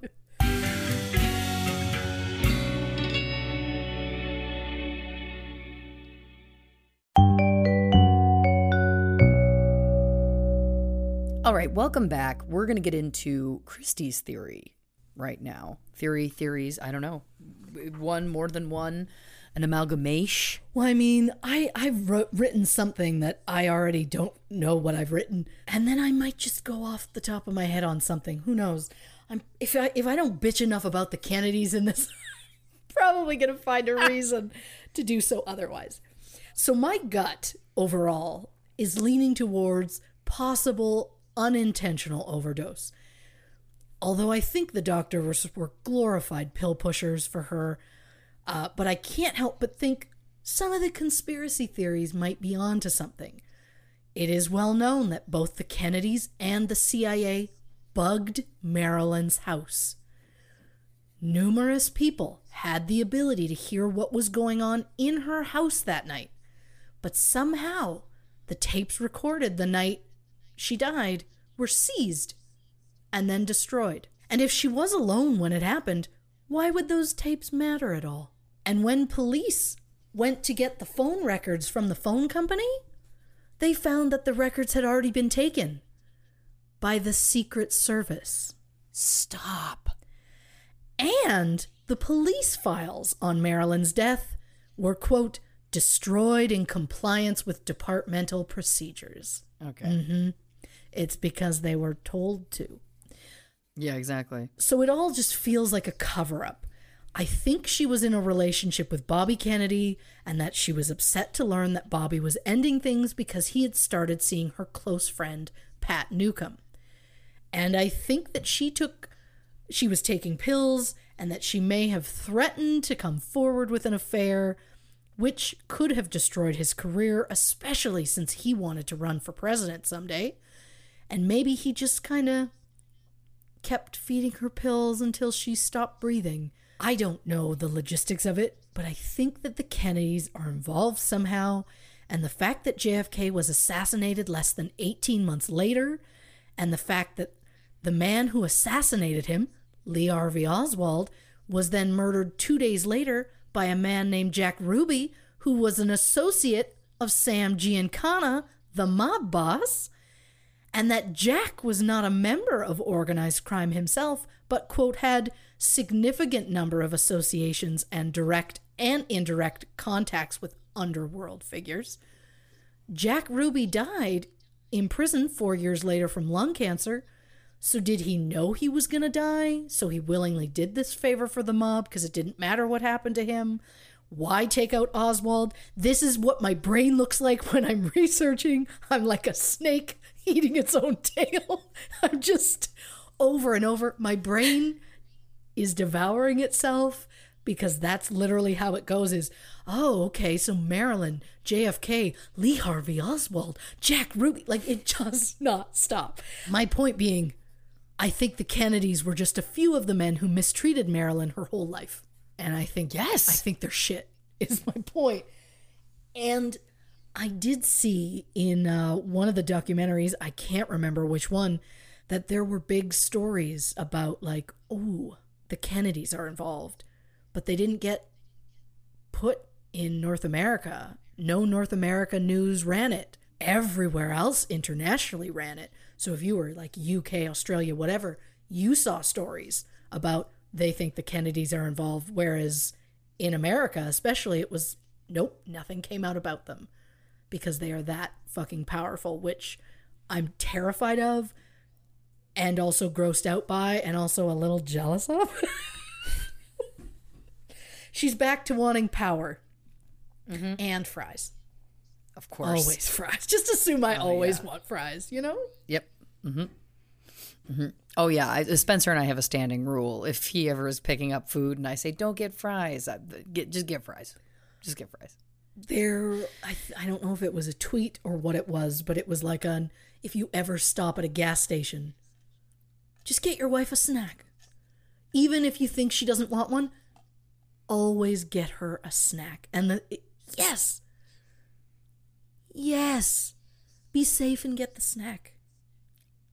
I always want the snack. Always get the fries. Always get the fries. Don't listen to me. I don't know what. I don't want fries. I always want fries. Yeah.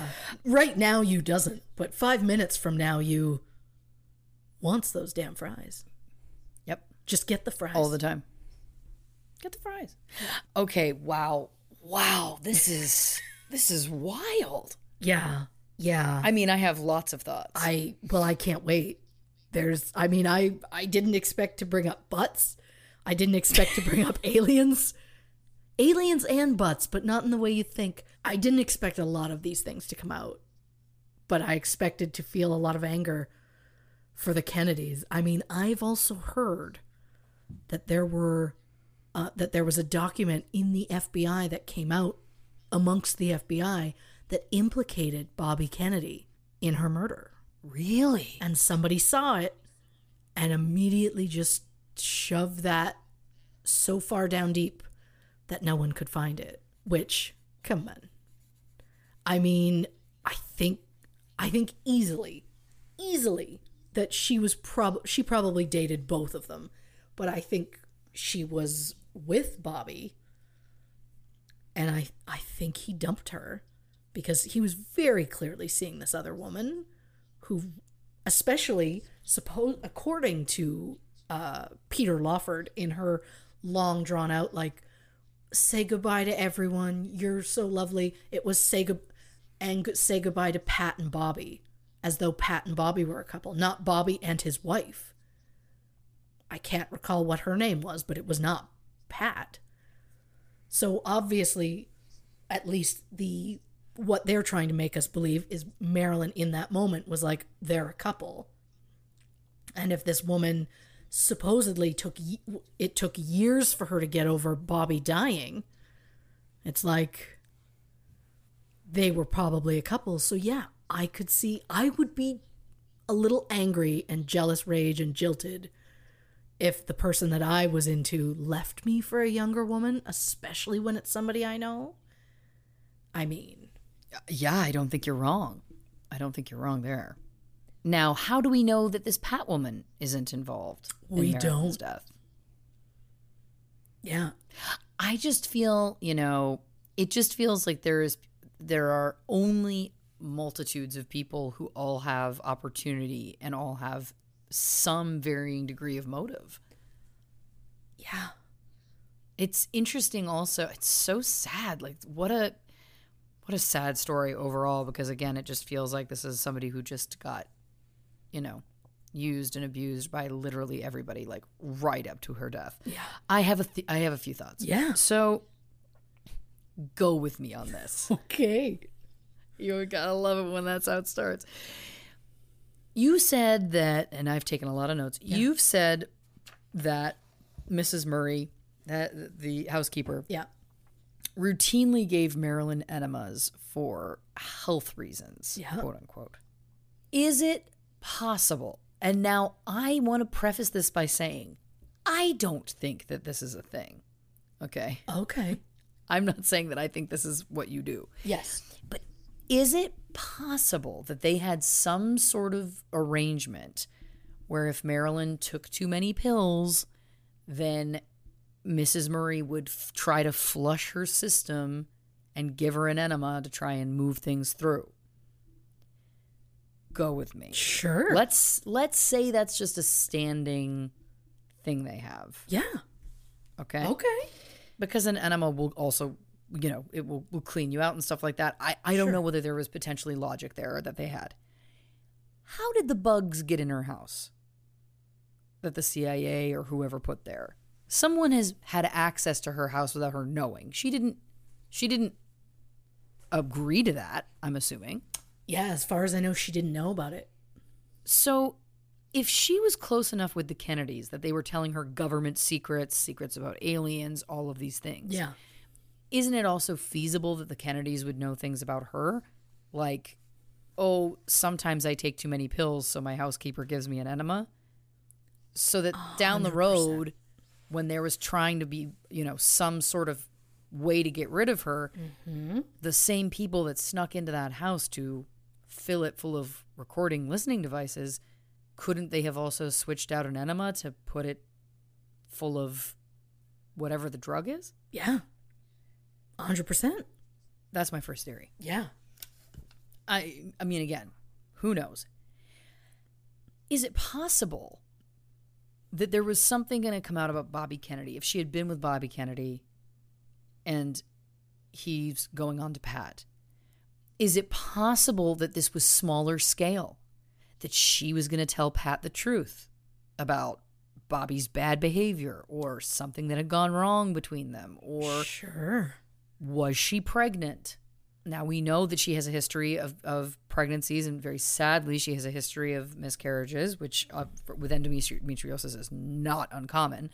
Is it possible, you know what I mean, that she was pregnant with Bobby's baby, and then Bobby is like, peace out, I'm going to go get with Pat. He may not have even known she was pregnant. But is it possible that somehow he was trying to, or powers that be, were trying to stop her from telling Pat about this, going public with this, etc., etc.? I mean, it's more than possible, especially when a lot of the organ samples that they took magically were destroyed before they even got anywhere to be tested.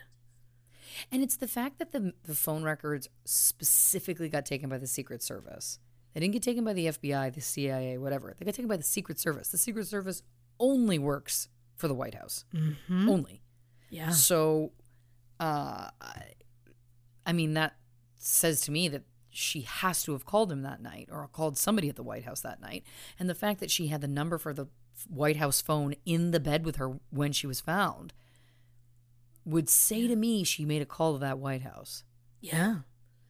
Who knows? But and that's the other thing. Did she have the paper and she was making the call, or did she already know the number and somebody placed the paper there to make it look like, oh, look, she was calling the White House? I bet the White House knows something about this. Like, so was somebody setting up somebody at the White House? Could be that too. I mean, absolutely. I have a lot of questions and a lot of answers I don't want about what the president is capable of and doing without my knowledge. Not that I need to get told. Not that I need to be brought in on the email chains. But like, just like it'd be nice to know. I get that I'm even in a different country, so I shouldn't care. But just the idea of what the mob is capable of alone is terrifying to me. But also, like, intrigued. The idea of what the president can do, it's just, there is a level of power there that is terrifying. I guess I just keep thinking of the president from National Treasure, where he had that book that Nicolas Cage was like, I'll look into the book. And I'm just like, tell me the book exists, because I want to find it someday and I want to read it. I want to know, like, do presidents really pass down stuff to each other? I mean, I just have a lot.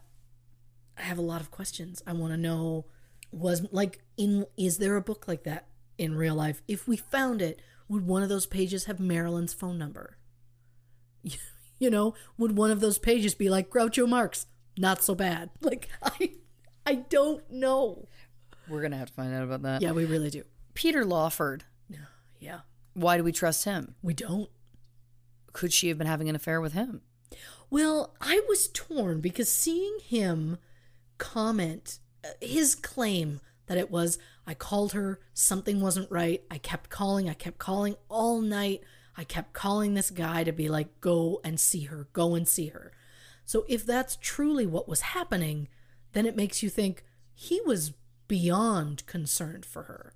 So it makes you wonder, they dated when she was like an up-and-comer, like years before.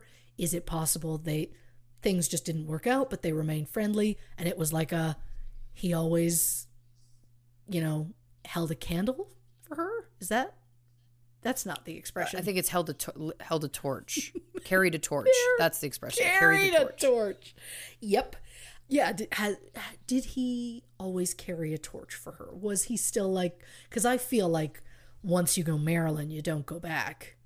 That's what we're hearing. Yeah. So I just feel like, was he still in love with her? And then was this like a panic?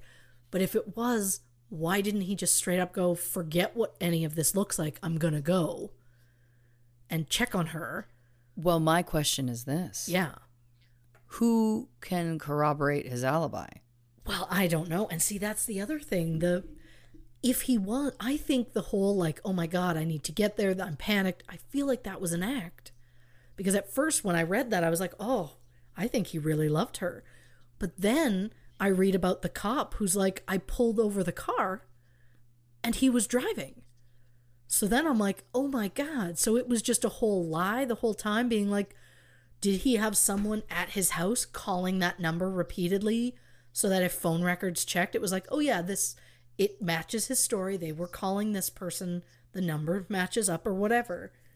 When you first said it to me, that was my gut. As I was like, why are we why is he making it sound like he's so concerned? Because you're right. If he was that concerned, why wouldn't he just go? My point is, what if he was there the whole time?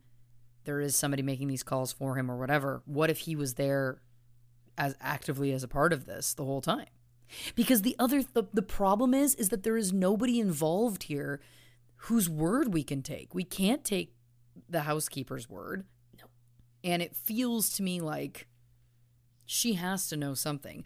Now, whether she was paid off or threatened with her life, who knows? There's a variety of reasons why she could be complacent and keeping quiet or went along with whatever. But to me, it just seems unlikely. It just seems unlikely that his story is true. I just don't buy it, especially then with the detail that he got pulled over that night, right? Like it's... Yeah, that's the thing. I don't know. I just, to be like, I was so concerned, but to go over the top. And if you were genuinely that concerned, you're just going to go. And the fact of, if you were that concerned and you had gone, you could have saved her life. Yeah. So if you were really that concerned, which I don't think you were, because I think you were actually driving her ex-boyfriend out of town so he could quickly get a private helicopter or private plane or whatever, get back to where he claimed to be, so the next morning he could be like, I've been here the whole time. What about this? Yeah. Peter Lawford, Bobby Kennedy, Pat, Mrs. Murray, Marilyn are all at Marilyn's house. What if it's like, not an intervention, but what if they've sat her down to tell her, listen, Bobby and Pat are a thing now. Oh. And she doesn't react well. She takes a mitt full of pills or whatever. She makes the phone call we know she made. Yeah. We're trusting that detail to be true. Yeah. Right? Yeah. Because I also feel like everybody can be bought and make up lies, and so 100%. It's tough to know if anything is true. But let's say that that's true.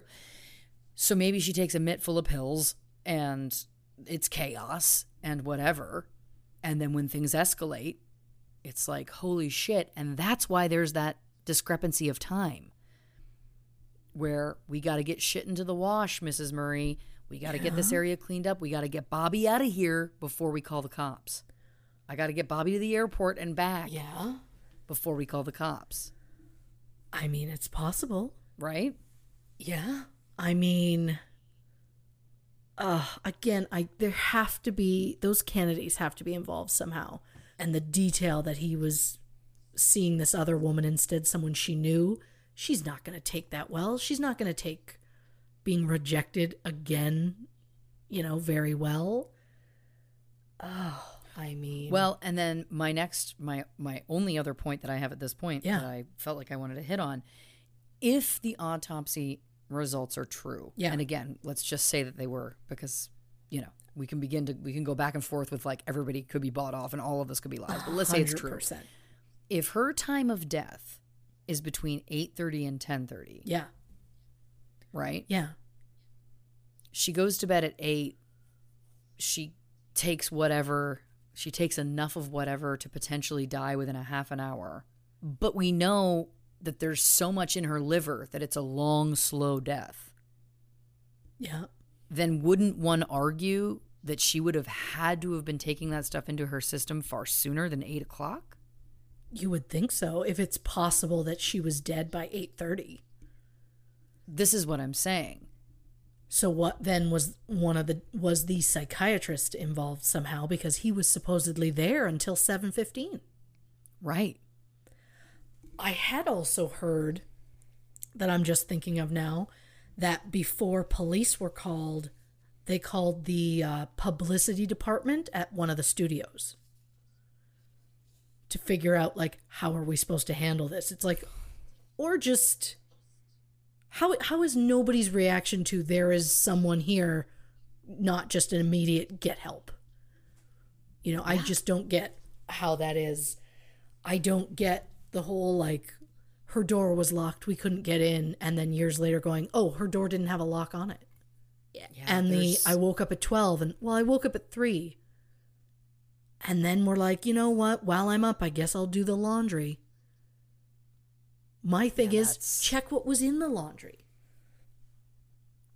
What was in it? Like, it's weird. And multiple cops were like, it stood out to us that she was doing laundry at that hour. And yeah, I'm sure someone's going to be like, I actually prefer to do my laundry at 4 a.m. And kudos to you. I'm not alive at 4 a.m.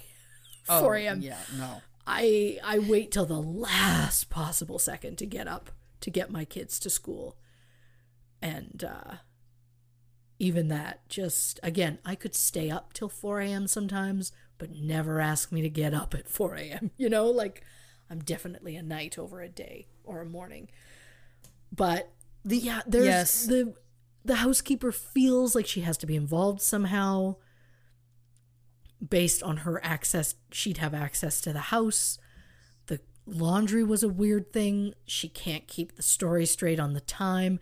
And I know it's not a big deal, I'm sure, but it rubs me the wrong way that she looks in a room and sees Marilyn. She's passed out. She feels something's not right. And her instinct is, yeah, I'm going to call the psychiatrist. What would the psychiatrist do in that moment? And the answer is supposedly break a window and get in and go, we should call an actual doctor. Psychiatrists are actual doctors. I mean, a medical doctor. Like someone, medical doctor. Yeah, a medical doctor. So it's just, he was not the call to make. No. And also at that point, if you're like, oh, well, by the time we got there, she was dead, I guess we'll call her doctor. And it's like, or then also call the police and be like, we found her like this? I have one other thought. Oh, I can't wait. Does it involve UFOs? I wish. Does it involve butts or Groucho Marx? Well, UFO probings are known to be a common story. No. We know that Mr. Jealousy himself, Joe DiMaggio, called his buddy Frank Sinatra and had him get his goons to kick down a door at one point. Yeah. And again, my question about that story is, what would you have done if you found her? Killed her? That's a so great let's point. take this from a complete new, let's look at this from a complete different direction now. Yeah. What if Joe DiMaggio, right? Because we know that he was back and forth and in and out and back and forth and in and out. Yeah. Right? What if he was one of the people who bugged her house? We know he's done that before. True. What if he learned that she was having a relationship potentially with one of the Kennedys? Oh. Two of the most powerful men in the country. You think Joe DiMaggio's ego could handle that? No. If he couldn't handle Marilyn outshining him, he's not going to be able to handle He doesn't want to that. be replaced by the president or what was Bobby Kennedy, Attorney General or whatever at the time. How's that going to make him look? So what if he calls up old Blue Eyes again and says, you're not going to believe this. I've been listening to the tapes and Marilyn is having an affair, let's say, with Bobby Kennedy. I want us to go over there and rough him up or rough her up or who knows. Right. Right? But what if there was an altercation? Now, I know there was no apparent physical damage to her body. Right. Though, again, do we trust the medical examiner? Because that's a whole other story. Yeah. We know that other evidence went missing. But you know what I'm saying? What if it didn't even escalate to physical? But what if there was some sort of altercation? Like, what if all of these things, like, you know, came together in like some sort of perfect storm? Frank Sinatra and his goon mob ties show up with DiMaggio. She's there with Bobby Kennedy. Bobby Kennedy's trying to break up with her. Oh. Or what if that's not even true? What if that's the cover-up story? What if Joe DiMaggio had Frank Sinatra bring his mafia guys over and they did kill her because she was in a relationship with Bobby Kennedy, and the Kennedys and everybody spun a story that he had just broken up with her for her friend Pat to make it look like she committed suicide? That gives her her own motive. What if that had no part of it at all? What if Bobby Kennedy wasn't cheating on her? Oh, if Bobby Kennedy genuinely loved her and was good to her. But he wouldn't be in death, right? If this was true. So. True. But the point is the idea. I mean, I also realize he was cheating on his wife with her, so it's not like he was, 100%. It's not a romance. It's not a romance.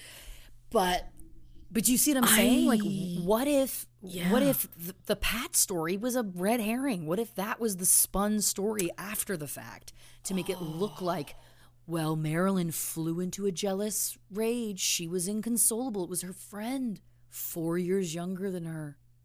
Oh, how sad for Marilyn. What if that's all bullshit?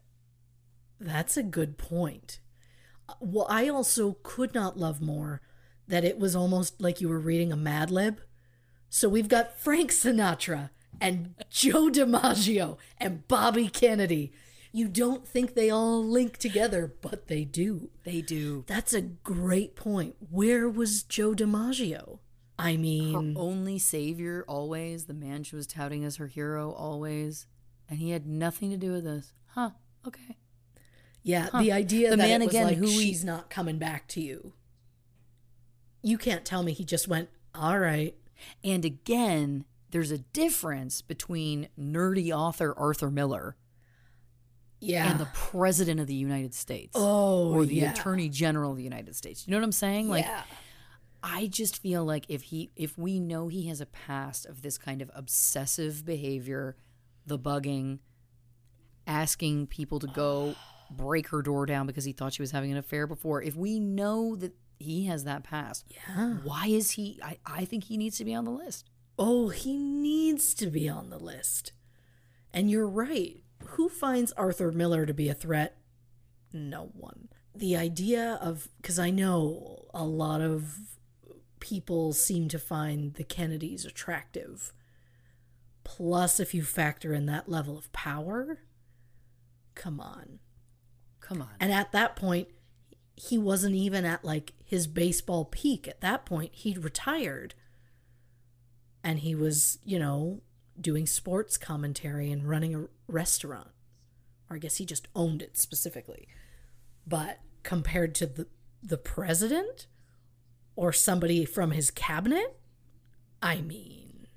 One more thing to add to this. Oh, please. We also know that the message that was apparently left for Ralph Roberts at 10 o'clock by Marilyn, all that was said was it was an extremely drugged sounding woman. That could have been Mrs. Murray. Why are we assuming that for sure was Marilyn? Oh. Any woman could impersonate her, especially if it's someone who was around her all the time. And you think if you just start slurring your speech and, right? Like, why are we trusting that? She could have been dead by then. And then, whoever, whether it's Mrs. Murray or Pat or another woman that we don't even know about. Yeah.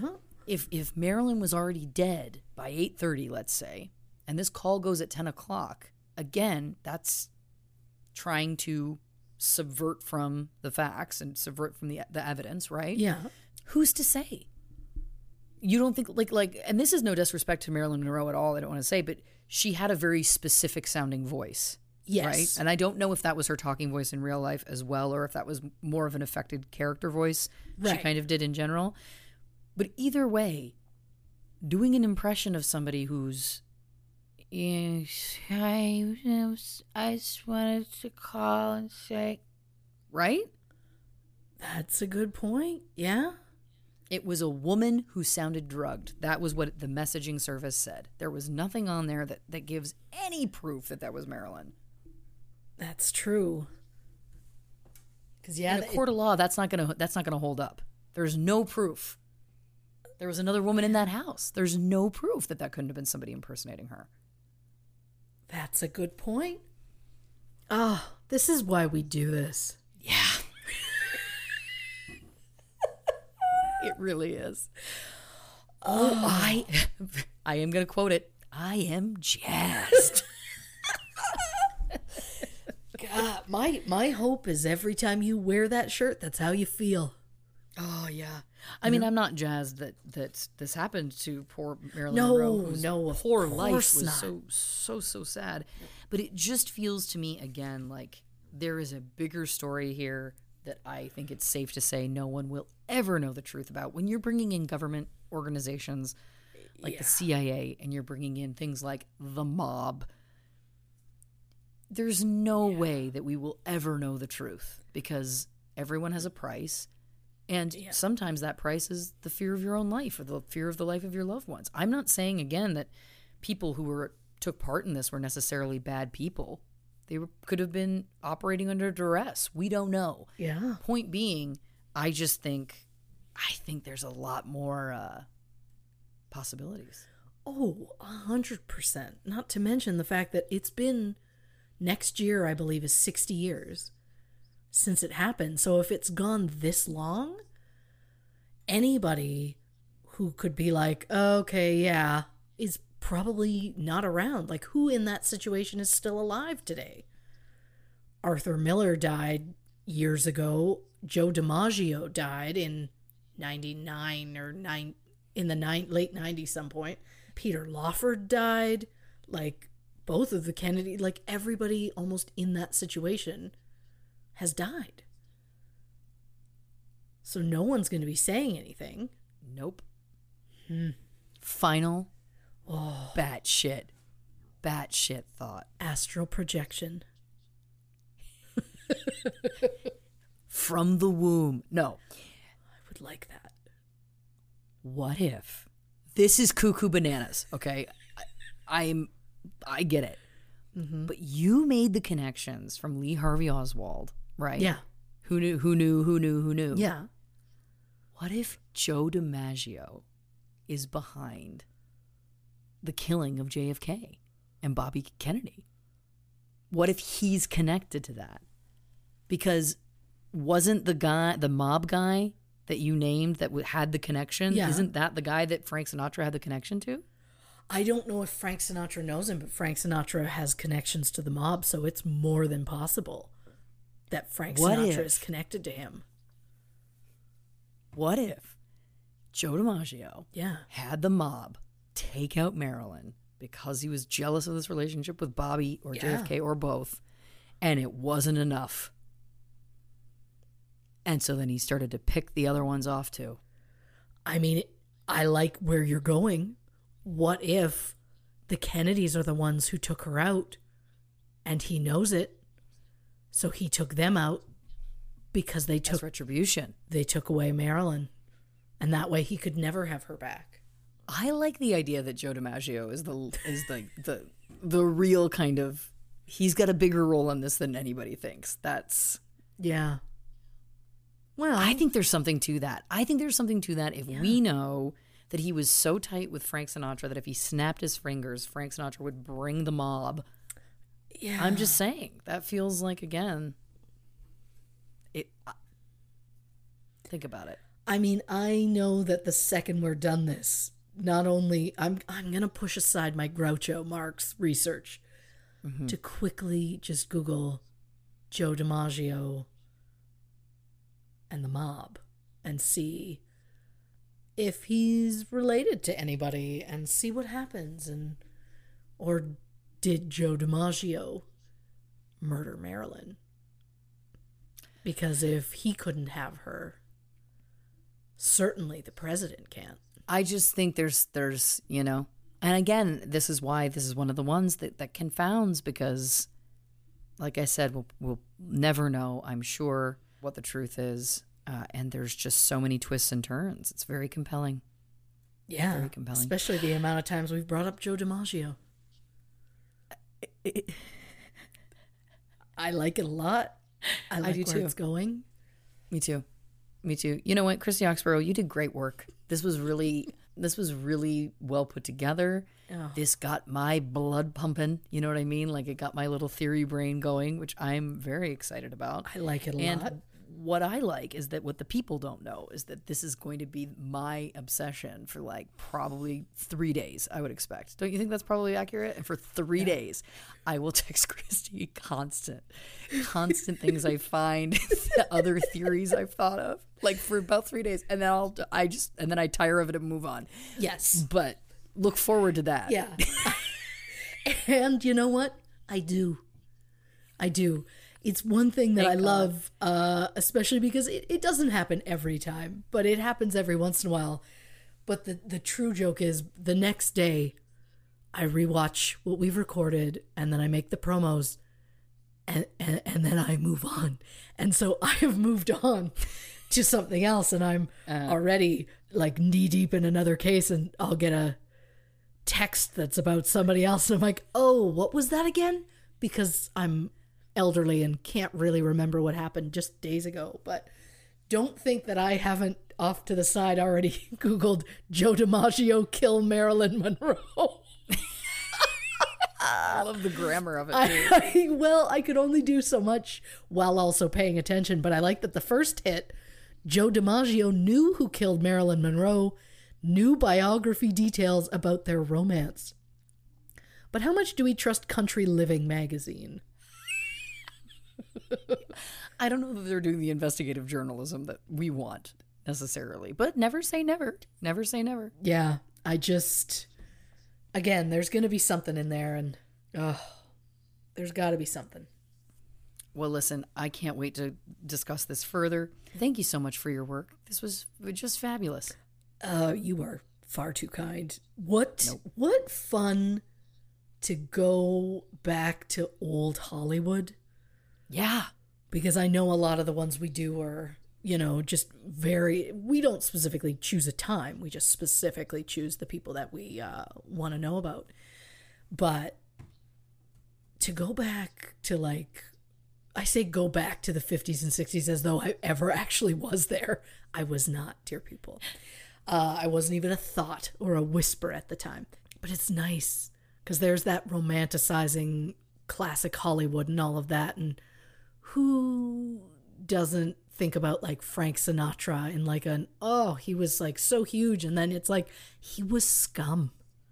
He was a terrible person, and he keeps coming up. I like that we also do certain cases and suddenly it's this person was in that case. I know. I love that kind of thing because then it's you remember our good friend.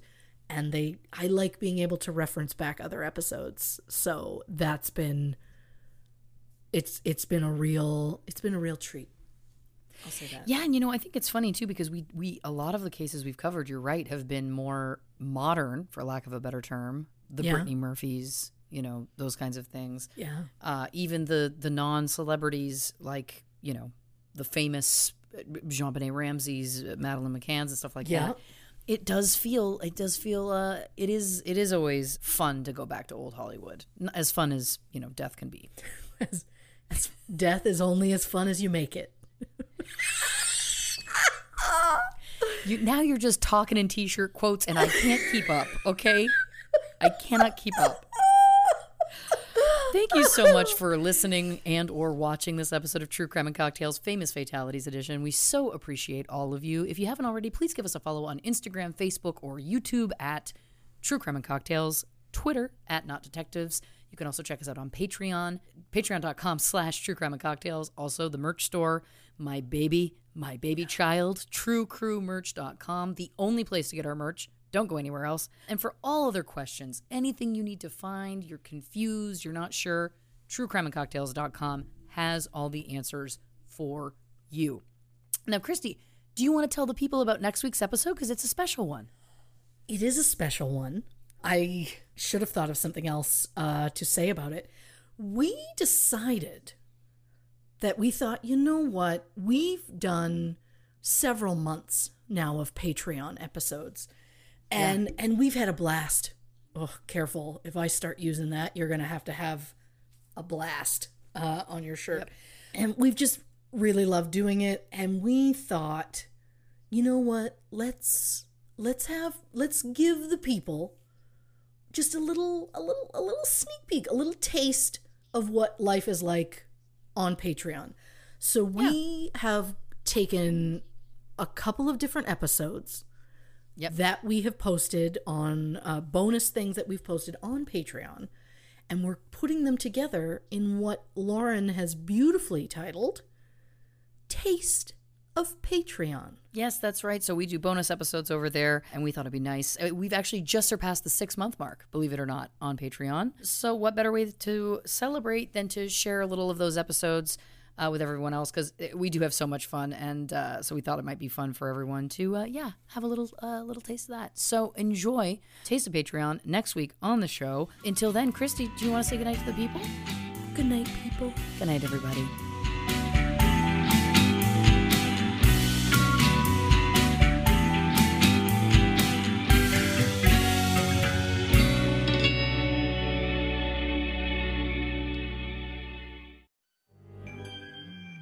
Hi, Adam Peacock from My Neighbors Are Dead here. Each week on My Neighbors Are Dead, I talk to the tertiary characters real and imagined from your favorite horror films.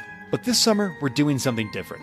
We are taking you to the northern woods of Michigan, all the way up to Whitlow Lake, to bring you the original tale of the My Neighbors Are Dead Summer Camp Massacre. We're bringing back some fan favorites of the show as we try to piece together, through interviews with survivors, witnesses, and with any luck, the killer Chad himself, we're going to try to piece together exactly what the hell happened up there at Camp Whitlow Lake. It starts June 22nd and it runs all summer long. That's the My Neighbors Are Dead Summer Camp Massacre. You can find it on Apple Podcasts or wherever you get your podcasts.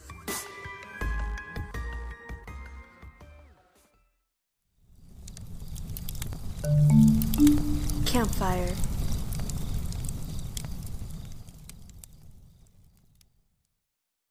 Audible is the destination for thrilling audio entertainment. Allow your imagination to be piqued by stories that are brought to life through captivating sound design, eerie soundscapes, and dynamic performances. As an Audible member, you'll be able to keep your heart rate up month after month because you can choose one title a month to keep from the entire catalog, including the latest bestsellers and new releases. If you're in the mood for a shocking psychological thriller, check out None of This Is True by Lisa Jewell. Embrace brand new, exclusive thrillers from best-selling authors who are guaranteed to keep you gripped. New members can try Audible free for 30 days. Visit audible.com/thrill or text thrill to 500-500. That's audible.com/thrill or text thrill to 500-500.